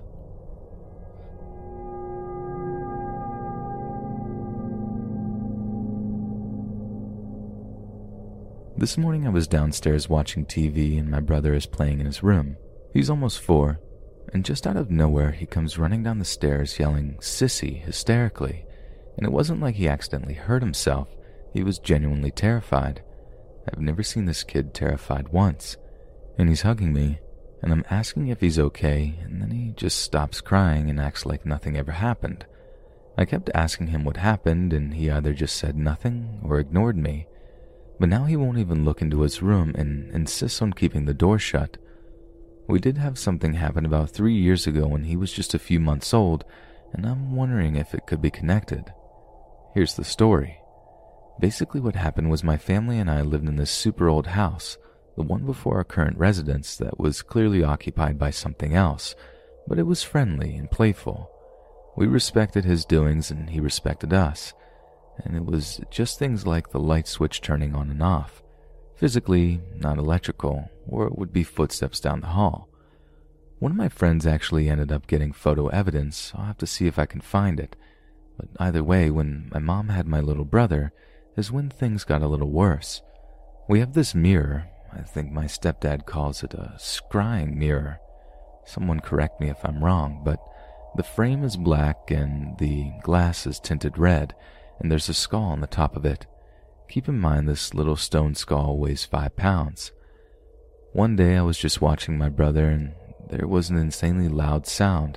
The windows actually vibrated and the skull flew across the room, 8 to 10 feet right next to my head. Considering how much the thing weighs, you'd think it would just fall on the ground if it were to become loose, not fly. So for obvious reasons, I was freaked out and spent the rest of the day at my neighbor's house until my parents came home. Fast forward a couple of months, my parents had gotten this old freezer from an estate sale where this old couple had passed. You see where I'm going with this. And once we got that freezer, is when things started going downhill. Basically, little things happened, like I would feel my hair lightly pulled, and I would wake up with bruises. Keep in mind this stuff was only happening to me. This entity was getting more and more violent, and it was concerning my parents and I a lot. I ended up telling a friend about this, and this friend's mom happened to be, I don't know what to call her, but she had me talk to her mom, and her mom could describe our backyard. This friend had never been to our house, neither her mom. Her mom could even tell us exactly where we had buried my mom's pig. A spiritual lady, I suppose. So that caught my parents' interest, and we had invited her mom over, and she automatically felt drawn to that freezer in the garage. And she explained that the first friendly one is still there, but the older man that had passed away was attached to the freezer and had become possessive over my little brother, and she had explained that he did not like me. So about 2 days after that, my parents took a trip with my friend's mom up the coast to just do whatever, I guess, and that night was probably one of the most terrifying nights of my life. It's been 3 years since then, and I can still hear and see everything in my mind perfectly. Since this post is already incredibly long, I'm going to try and make it as short as possible. So I'm watching my brother, of course. He was only 10 months old at this time, and it was around 8:30 at night, and he had fallen asleep on me, and I was watching YouTube on my laptop, TV off, everything off except for the living room light, and I swear to God it was straight out of a movie. There was a loud bang, my brother starts screaming, and the TV turned on and all his toys turned on, and I just got out of there and ran to the neighbor's house, called my parents, and they got home within 2 or so hours. So after that night, she made a plan to bring up another one of her spiritual friends the next day, and they wanted to do something with my parents at the house. They still hadn't told me what they did, but they had me take my brother to a neighbor's house to do what they had to do, and after that day there wasn't an issue with anything or anyone. No, we don't have the freezer anymore, but I am curious. Do you think maybe that entity had stayed hidden in something of ours and decided to show up again? And if that is the case, why would it wait 3 years?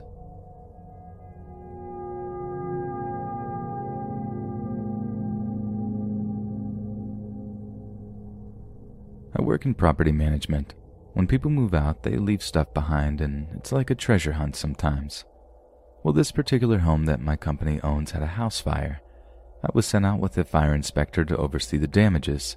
The fire inspector did his job and left, and I was looking at all the burnt items. I came to the vanity in the bedroom. Watches, sunglasses, jewelry, all melted and damaged. I saw a watch box, and I ran my thumb across the face, and to my surprise, the watch was still ticking. It had a nice gold face to it. I picked up the watch and cleaned it up, and it was in perfect condition. The fire didn't phase this thing. It was an Invicta. I tried it on, and it fit. In my mind, I was thinking, score, right? A really nice watch. Usually I just sell items I find, but not this. This was a really classy one. I wore it a few times and started wearing it when I would go out with my girlfriend. After I got that watch, me and my girlfriend started to argue and fight a lot. Feelings changed for each other for no reason, and we eventually broke up. At this time, I didn't suspect the watch. The next time I wore it, it was a few days before my birthday weekend. Happened to fall on a Super Bowl Sunday, so I was excited. I wore that watch every day. I started to feel sick that Friday, and by Sunday, my birthday, I was so sick I couldn't get out of bed. Still, have not suspected the watch. So a week later, I feel great and go out with friends downtown, so, I had to wear the watch. I departed early because I work part-time at a bar.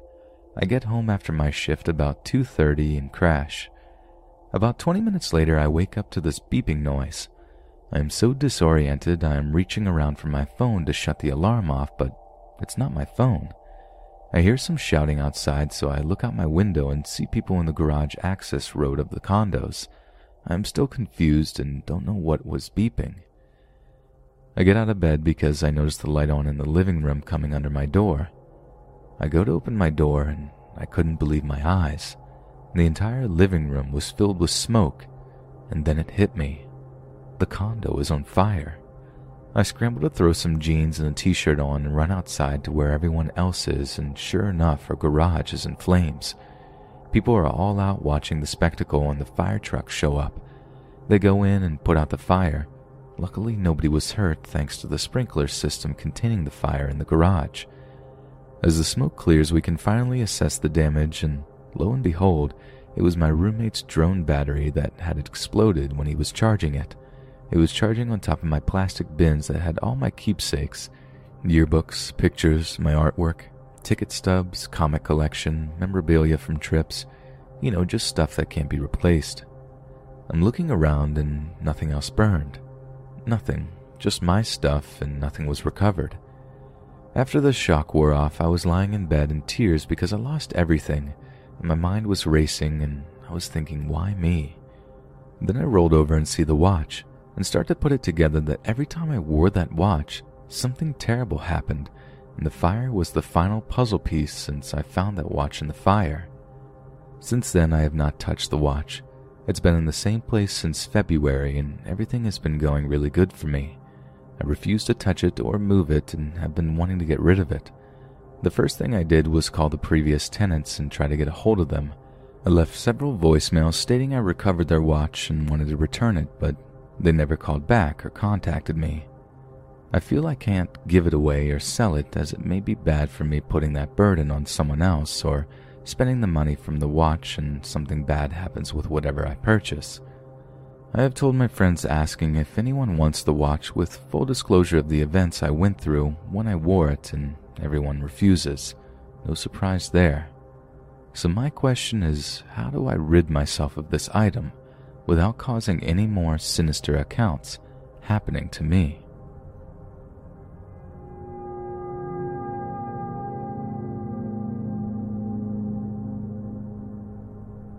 I live with my boyfriend in the house he grew up in.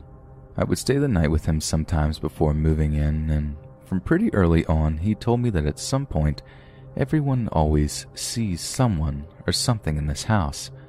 I guess he wanted to warn me so I wouldn't be freaked out when or if it happened. He told me to let him know if I saw or experienced anything, but wouldn't go into details of anyone else's past experiences. I guess so he would know if it was the same thing as everyone else without putting any ideas in my head. Fast forward to about 2 years ago, right before I actually moved in all the way, but was pretty much staying there all the time, just waiting for the lease of my apartment to end. I was in the laundry room, bent over taking clothes out of the dryer to fold, and I felt what I thought was him walk up behind me and pinch my butt. I turned around and no one was in the room with me, so I stepped out and looked into the living room, and he was laying on the couch. No way for him to get there without me hearing or seeing him go from where I was to where he was that quickly. So I told him about it, and he asked me some questions but seemed a little surprised by what I experienced. I didn't know if he didn't believe me or what, which was weird since he had already warned me of seeing things. Now onto the bathroom, and this happens frequently. I often get the feeling of someone stepping into the shower with me, yet there is no one there, no one in the bathroom at all. I have never seen anything up until last week. I was asleep and had been so for a couple of hours. My boyfriend hadn't come to bed yet, so he stays up a lot later than I do. I woke up a little after 1 a.m. because I heard him come into the bedroom, so I looked over towards the door and there was someone standing next to my closet, sort of leaning against the door. I knew it wasn't him immediately. It was a silhouette of a man who was standing there watching me.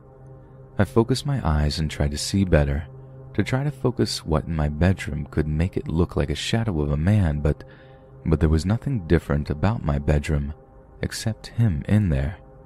I closed my eyes for a few seconds and opened them again, and he was still there, so I told him that I was going back to sleep, and he could stay as long as he didn't bother me.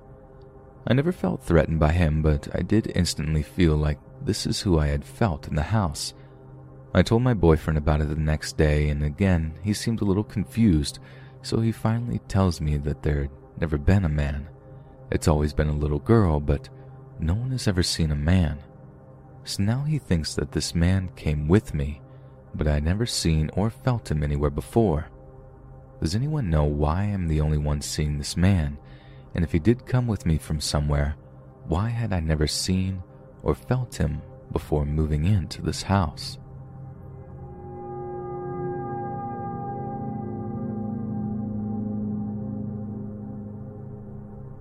I thought it might be fun to share the weirdest and scariest events of my life, of all types, natural and supernatural. My first post, but I do love spooky stuff, so I hope you folks find this interesting and or some insights to share. I'll start with the less ghostly stuff and work from there as best as I can recall. The Curious Cats. 17 years ago, 5 of us went camping in the wilderness. For most of us, it was our first foray into the deep woods to spend a night instead of just drinking on a beach. We were all in our mid to late teens. We had found a deer trail in a clearing and decided to set up for the night, made a fire and settled in. 3 of us couldn't sleep and instead sat by the fire roasting some hot dogs and chatting. I can't recall the time exactly, of course, but it was quite late, between midnight and 1 a.m. That's when we heard the low but very large snarl of a wildcat in the distance. The 3 of us got startle-eyed and just shared looks at each other. Naive kids were not prepared for wildlife. A minute later, the next growl came, but this time from another direction, followed shortly thereafter by another growl opposite, like 3 points of a triangle around, and we got spooked pretty good. That worsened when another cat snarl came from the first direction, only closer, and in the second direction, also closer, and the third even closer. These bloody cats were each making a distraction in their one spot while the other two advanced, and the second would make a noise so the other two could advance, as they kept taking turns. Outside of the situation now, it was actually quite remarkable to witness. The last snarl came at the edge of the camp in the tree line. It was a very small clearing we were in, so it was basically no more than 10 feet from us at the fire. We kept waving our flashlights around but could catch nothing. The only cats native to this area were cougars and lynx. We always assumed it was the latter. We never heard nor saw anything after that last noise. I assumed they just wanted to investigate the smell of cooking meat and were deterred by the fire and group of people. But man, wild cats scare the crap out of me. Needless to say, the three of us did not sleep that night.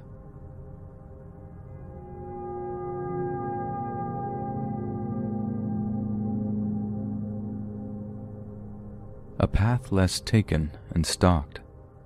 8 years ago. Again, wilderness fun. This one started off quite funny but changed quickly at the end. I was hiking with my friend in a national park, family area with lots of foot traffic and trails, very busy most of the year. The trails were quite easy, however, and we wanted to actually get some decent exercise, so we were watching for the trails that branched off and looked a little more adventurous. All the trails had colored ribbons, and we spotted a small, rough trail with a different ribbon down the way, so we decided to follow it. The trail became increasingly difficult, until eventually there was no trail and our only guide were the markers in the distance, climbing up harsh terrain and forcing through thick foliage.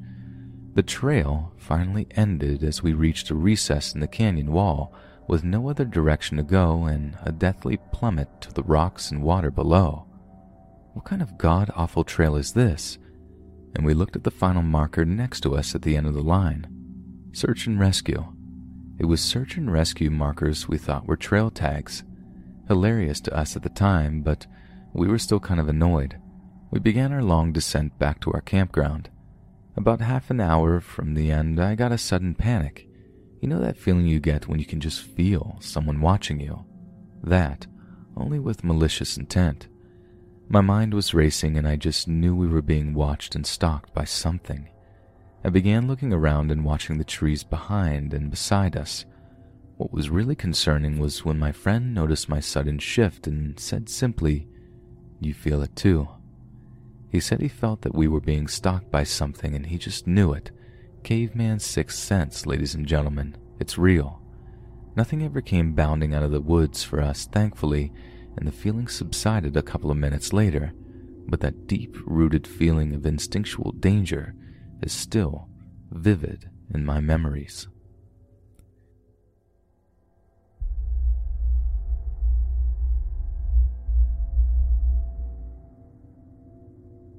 UFO, go figure. 18 years ago. The closest thing I've ever experienced to extraterrestrial, and there still may potentially be a good reason for what happened, but I just can't think of one. A friend and I were hanging out late night at a skate park located inside a larger park. We weren't skateboarders, we just liked the quiet, and we were both night owls. We would come here sometimes, have a drink while lying on one of the ramps, and just hang out for a while, stargazing. This one night my friend pointed out a star that was moving at an odd speed. It took me a while to pinpoint where he was pointing, but once I caught it, I couldn't believe I missed it. Not fast enough to be shooting. In fact, the speed was similar to that of a plane, and we assumed it must just be that, a single visible light from a plane. When the star suddenly shifted 90 degrees, however, we both let out one of those, in disbelief. It would coast along for a bit again, then every so often make one of those sharp-angled turns. After a few minutes of watching the star move in impossible ways, it made one final snap turn, then shot off like a shooting star and disappeared. Did we just see a UFO? Yeah, I think we did.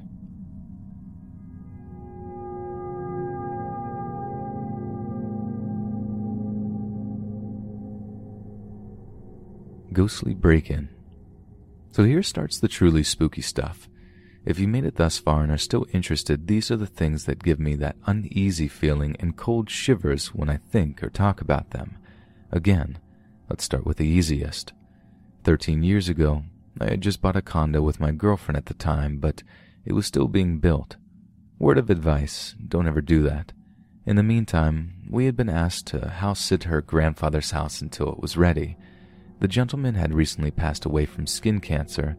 It was quite a sad experience for everyone in her family, and I had met the man only a few times. He was friendly and funny, though, and I was sad I hadn't got to know him better. One day I was sitting on my computer in the basement, home alone in dead silence, of course, when I hear a window shatter above me in the kitchen. Clear as bloody day, just the smash of glass and the tinkering of shards hitting the floor. There's no pets, no glasses left on the counter. This was someone who knew the owner had passed away and was trying to rob the place. I was angry, paired with equal amounts of being terrified, and ran upstairs with the only thing I'd find as a weapon on my way, a small plank of wood. Nothing, and no one was there. The doors were still locked, the windows intact, nothing out of place. I ran around and investigated every nook and cranny, every window, checked the outside. Nothing. The shivers came at the revelation that the noise wasn't an actual event and something else. All I can say is thank God it was midday and not the middle of the night. I later Googled, or at the time maybe it was still called Metacrawler, about the supernatural in sounds of glass. I can cite sources now obviously, but do recall reading that it's a common sound to hear in spooked houses. Not rattling chains or moaning, but glass breaking. Still gives me the willies. A church, a school, and a bad joke. 18 years ago, there's a lot of story here, so I'm going to summarize the best I can. A friend of a friend lived in the basement in his mom's house. We were teenagers, that's what we did. The weird part about his house, however, was the history.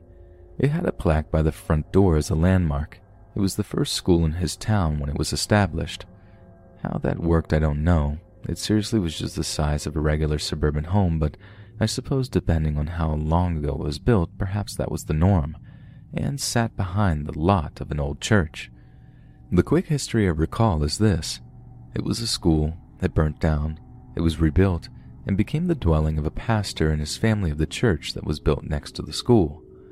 Fast forward to the present, and the church still stands next to its offering service, but now this guy lived in the house behind it.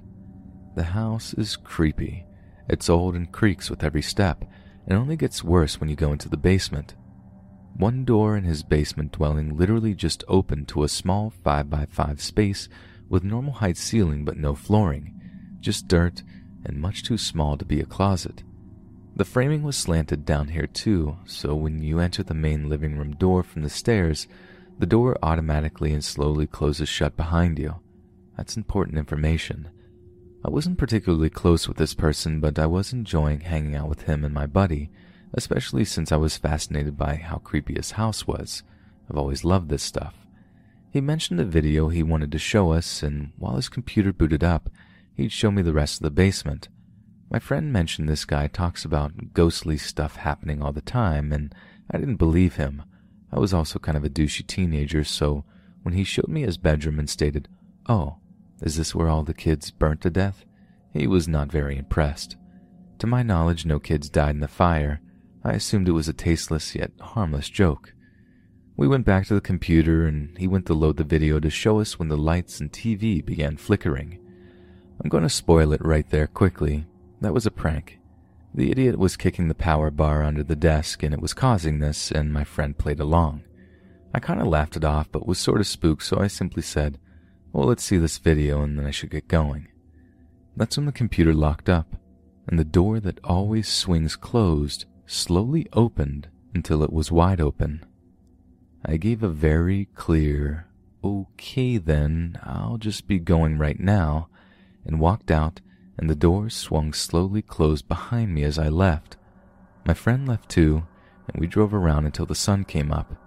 He confessed that the flickering was a joke, but the rest of the stuff scared the crap out of him too, and that perhaps my joke was in a really poor taste. The guy that lived there didn't care. He said stuff happens all the time, so it's no big deal, but I wasn't keen on going back, to which I only did once with less angry but still unwelcome results. Recalling this event had me curious to learn more about the property, timeline, and people, but I don't think there'd be much to find.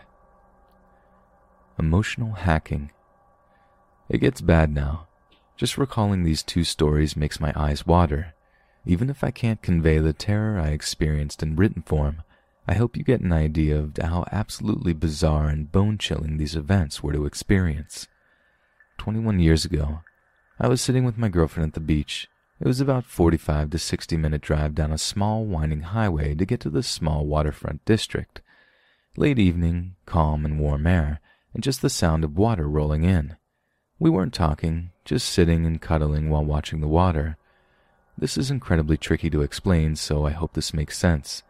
Something terrible had happened, something catastrophic, like that feeling you may have felt in your gut hearing about 9/11, or when you hear a description of a car in an accident and it matches that of someone you love and now they aren't answering the phone.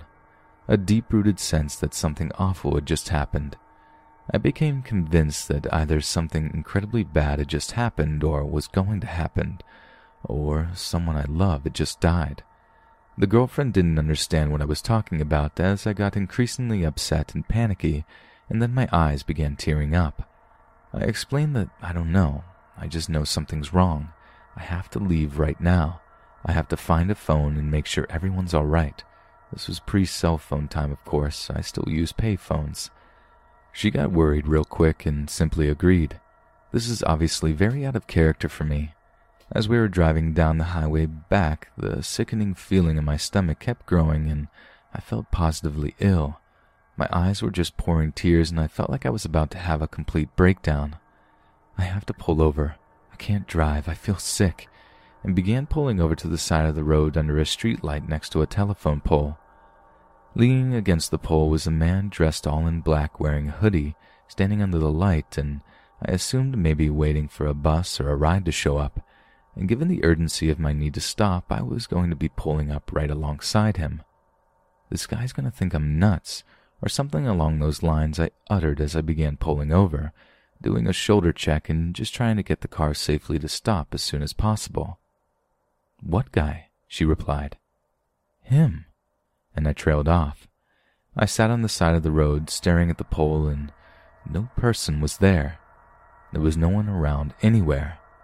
Of course, my girlfriend was freaking out by now, which was quite a turn of events because the horrible feeling in my gut, the tears and panic all vanished as quick as a snap of the fingers. The only thing left was an incredibly deep shudder down my spine. She still recalls that event, brought it up a few years ago as we still talk, and how that was the weirdest thing she'd ever seen. But not quite as weird as the ghost who followed me home.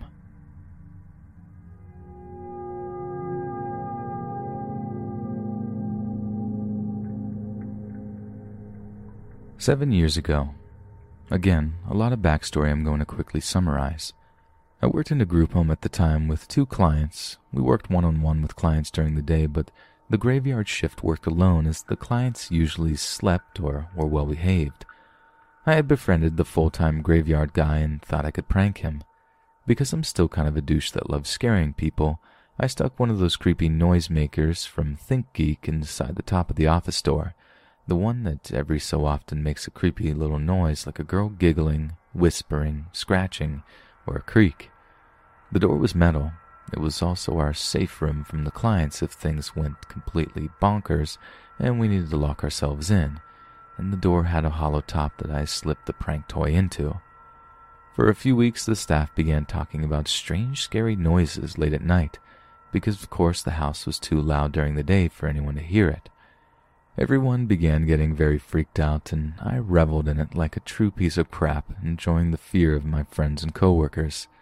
Then one day I found the device smashed, sitting inside my office docket when I came in. I was clearly busted. My friend had been very methodical and logical about it. He timed the occurrences, and right before he assumed it was about to happen, he would listen intently, moving closer to the source over a few days until he found it. He thought it was hilarious, and the other staff not so much. Now, nothing crazy had ever happened in this house before the years we all worked there, aside from graveyard staff stating that they would occasionally hear what sounds like raccoons messing around in the attic, they hoped.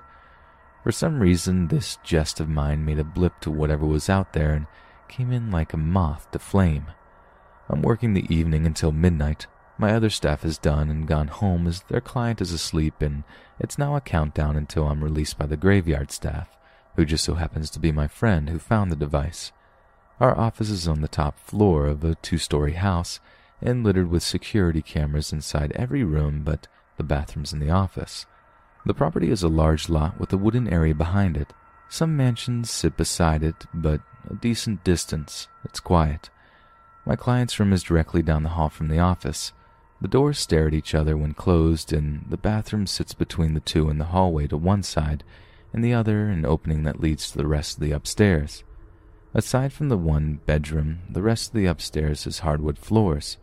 The office is the size of a small bedroom and has 3 of those standard computer chairs, the plush ones with the 5-wheeled arms at the base. I walked to my client's room in dead silence and told him it was time to brush his teeth. He came to the bathroom and we followed his nighttime routine, and he went back to his room to go to bed while I returned to the office. I was gone less than 2 minutes and was no more than 10 feet from the office. All the while, everything as quiet as you can possibly imagine.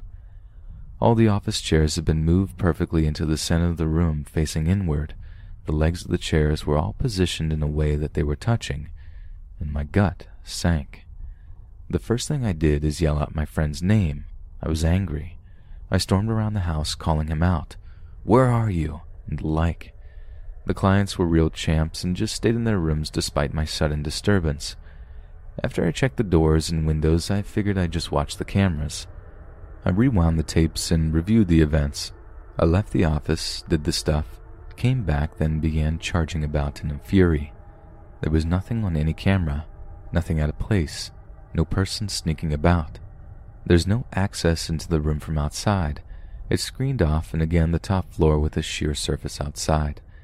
These chairs are heavy and make a ton of noise every time they're moved on the hardwood. I heard no sound in the silence.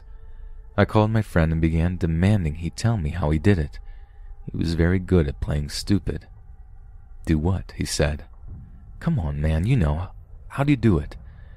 After a bit, he confessed he was completely oblivious to what I was talking about and began live-streaming me where he was, his garage at home, just leaving for work. Believe me when I say no one else would have conceived a revenge plan like this. The most annoying part being that people were mad, assuming I made it up trying to scare everyone again. How can I be so certain still that it wasn't someone else?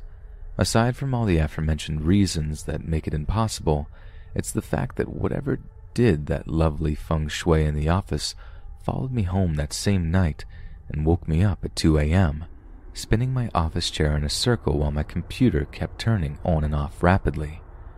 I did what I thought was best at that moment, which was to be devoid of any strong emotion, roll back over, pull up my blanket, and go back to sleep. Nothing ever happened at work or at my home after that night. Weird stuff happens to everyone, but I hope you got some enjoyment and intrigue from my little terrors.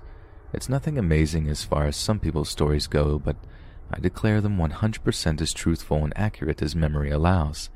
There's of course more interesting things to tell, but I've been writing for like 2 to 3 hours, and it's a good time to let myself slip into a good dream, which reminds me now of another awful story.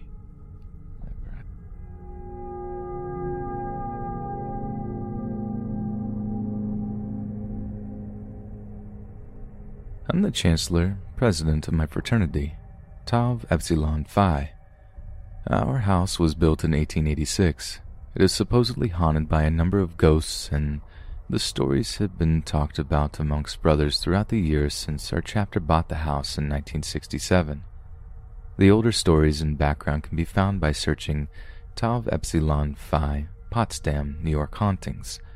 There are many links that will bring you to different pages that speak of the Sisson family that lived in the house originally and the real background of the supposed hauntings. I'm an engineering student at Clarkson University in Potsdam, New York. It's a college town where Greek life is very prevalent. I pledged this house because it was a great fit for me, and I fell in love with the history and beauty of the house. I was told it was haunted before I even pledged, but it didn't bother me because I'm not afraid of ghosts, nor had ever had a definitive experience. I pledged fall 2016 and started living in the house the semester after. It wasn't until the spring 2018 semester that I had my first real encounter that made me believe spirits are real. There are 14 bedrooms in the house. My room is the Chancellor's Suite, which is the largest room and also has its own bathroom. Among multiple legends of the history of the house, the story to my room is this. Otis, an African-American servant who served for the Sisson family, the original owners of the property. The legend goes that there was a tunnel system underneath the property that led to the other Sisson houses in town. The Sisson family were very wealthy property owners in Potsdam in the mid to late 1800s. Otis got severely injured in a tunnel collapse, and George Wing Sisson, the father of the family, asked Otis what his dying wish was. Otis's final wish was to live like the Sissons until he passed. George allowed Otis to stay in his room, the Chancellor's Suite, for his final days. Before he passed, his last words were, "I will protect this house. I will protect these walls." Otis is one of the many spirits to haunt the house and do things like open doors for people. This is the supposed legend surrounding him. There's no evidence that this story is real, but that's what I've been told. Now moving on to my story, I was sitting in my room with my girlfriend. We had no windows open and the door was closed. We were doing homework.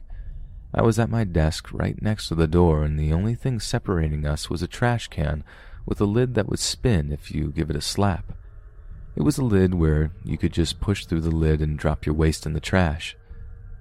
We had no music playing, and out of nowhere it was like someone slapped the trash can lid hard, and the thing spun around 2 or 3 times. My girlfriend and I were shocked. She started screaming, and I was just looking at the lid try and settle down to equilibrium. There was no outside force that could have caused this. And here's my hypothesis on why it happened.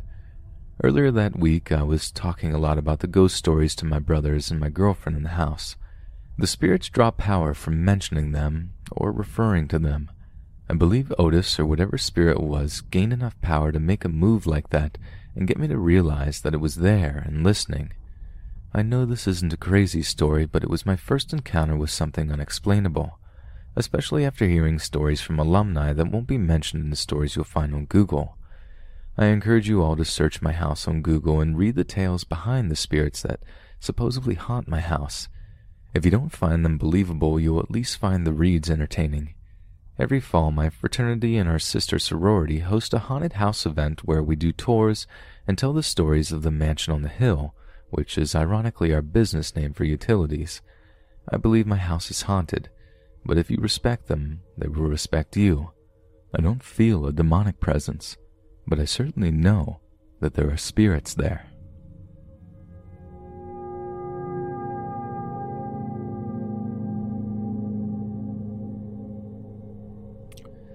So last summer I got a job as a museum tour guide in rural Ontario. This job required me to show up for and prep the museum for a few hours, cleaning, organizing, etc. by myself, until a coworker showed up after lunch to help with giving tours to guests. The museum itself was a mansion built in the 1850s at the height of trade on the Great Lakes. The owner and his family lived there, and after his non-insured businesses burned and were destroyed, the house fell into disrepair until the 70s when it was rebuilt as a museum. Most of the family lived and died in the house until it was empty in the 1960s, which is when the town bought it. The first experience I was not able to explain. I was there by myself in the morning, as usual about a month into the job, vacuuming under the couches. This was in the living room of the house, and there was a table with the original kids' toys, games like checkers, chess, miscellaneous board games on it behind me. As I turned the vacuum off to slide the couch back, I heard several of the game pieces on the table move, like someone shuffled their hand on the box, looking for one specific piece, making them all rustle. It scared the crap out of me for sure. The second one I was able to explain. I was moving chairs in the front hall of the house when I heard distinct and loud footsteps above me. In the morning, all the doors would be locked, for my safety and so people couldn't snoop around the house. I went and checked, and all the doors were still locked. At this point, I actually said out loud, "Wow, okay, nice, part 2, here we go," and went upstairs slowly. When I got up there was nothing. Went back downstairs, and as I came around the corner, my heart stopped when there was someone there. Turned out it was the woman who was supposed to deliver my check, and she had locked the door behind her to go upstairs and look for me. The third and last one I could not explain, and this is the one that really got me. This particular morning, my coworker, I'll call him John, showed up in the morning to help with a bigger job. We had to clean the scary old cellar. But with the two of us, we got the confidence to do it, so we got started, me on the vacuum, John taking down cobwebs. Now, old houses like this usually have staircases that lead directly outside from the cellar, so the farmhands at the time could bring food that should be cooled directly to the cellar since there weren't fridges. I had to go up these stairs with the vacuum and clean up all the dirt and leaves that accumulated there, while John was on the complete other side of the cellar at least 50 feet from me. As I get halfway up the stairs, I feel like what feels like footsteps are behind me. You know, like how you can tell someone is in the room as they walk by. You can feel vibrations on the floor. Well, it felt like 2 shoes stopped and stomped directly 1 step behind me on the stairs, and I could have sworn I heard someone clearing their throat, as if I'm in the way of someone. So I turn off the vacuum and go back down the stairs and ask John if he was just behind me. There were cobwebs everywhere. He very well could have been, and I saw him still at the other side of the room. "Dude, you were behind me like 10 seconds ago." I received a "no?" with a confused look. So I basically said, "All right then," and went back up to where I was and started vacuuming again. I again felt like the same stomp of feet on the steps, this time in front of me, up a few steps. I looked around to see nothing again and just ignored it and kept going. Evidently whatever it was didn't like that, and I felt what I can only describe as a person brush past and push me out of the way towards the wall. Like not grabbing me, but it felt the same as someone just physically walking into me to push me out of the way. Not like a light push, but it threw its shoulder into me to push me aside as it continued down the stairs, and that's how I described it. Many of the other workers described experiences of their own, and when I started I was skeptical, but I really don't know how to explain the two. Your thoughts?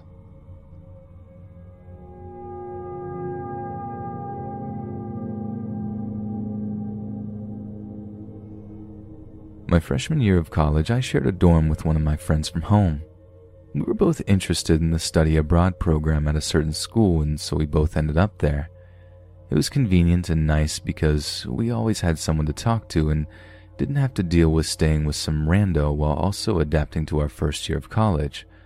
Around Halloween, the parents of a mutual friend sent us some cute purple skull lights to hang in our dorms.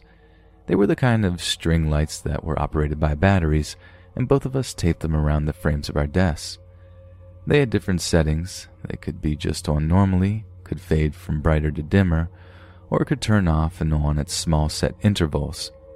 My roommates had another set. I don't remember how she got them, but she had a red set in addition to our matching purple ones. On many different occasions we had gotten to our room and felt as though we had remembered to turn the lights off, but convinced ourselves that maybe we had forgotten or remembered doing it at a different time. That worked for a while until it happened again. Both of her sets and mine were on another day before we left to go on one of our Walmart trips after both of us were done with class. When we got back, the lights were off and neither of us had physically turned them off.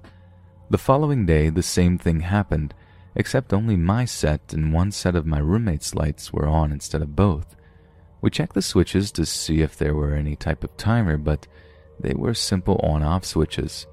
We then asked our RA, and she told us that absolutely nobody can obtain a key to our room, and that the only people who have a master key are the security department. Our door is always locked, and they have only ever turned on or off when both of us were out of the room. At this point, both of us were spooked, so I decided to email my old astronomy professor who was into paranormal investigations. He told me to put a piece of tape over the switch when it was in the off position to ensure that we really were not accidentally leaving the lights on, And then, in his words from the email, if the lights still turn on, you know something really odd is afoot. I followed his advice and it stopped. For a while. We decided to just take the lights down and keep them in our desks. Christmas rolled around and my roommate got more lights. The same thing happened. We didn't bother taping it that time because it became kind of amusing.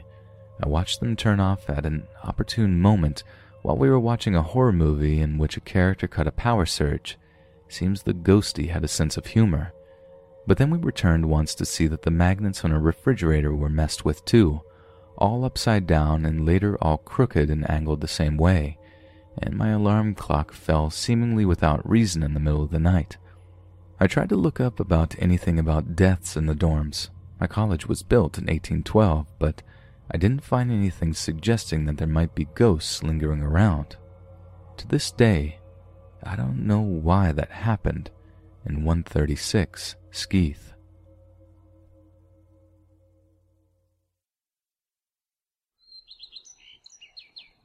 Hey friends, thanks for listening. Be sure to subscribe and click that notification bell to be alerted of all future narrations. If you got a story, be sure to submit them to my subreddit, r/Let'sReadOfficial, and give and receive feedback from the community, and maybe even hear it featured here on the channel. And grab early access to all future narrations for just $1 a month on Patreon, and maybe even pick up some Let's Read merch on Spreadshirt.com. Links in the bio. Thanks so much, friends, and I'll see you again soon.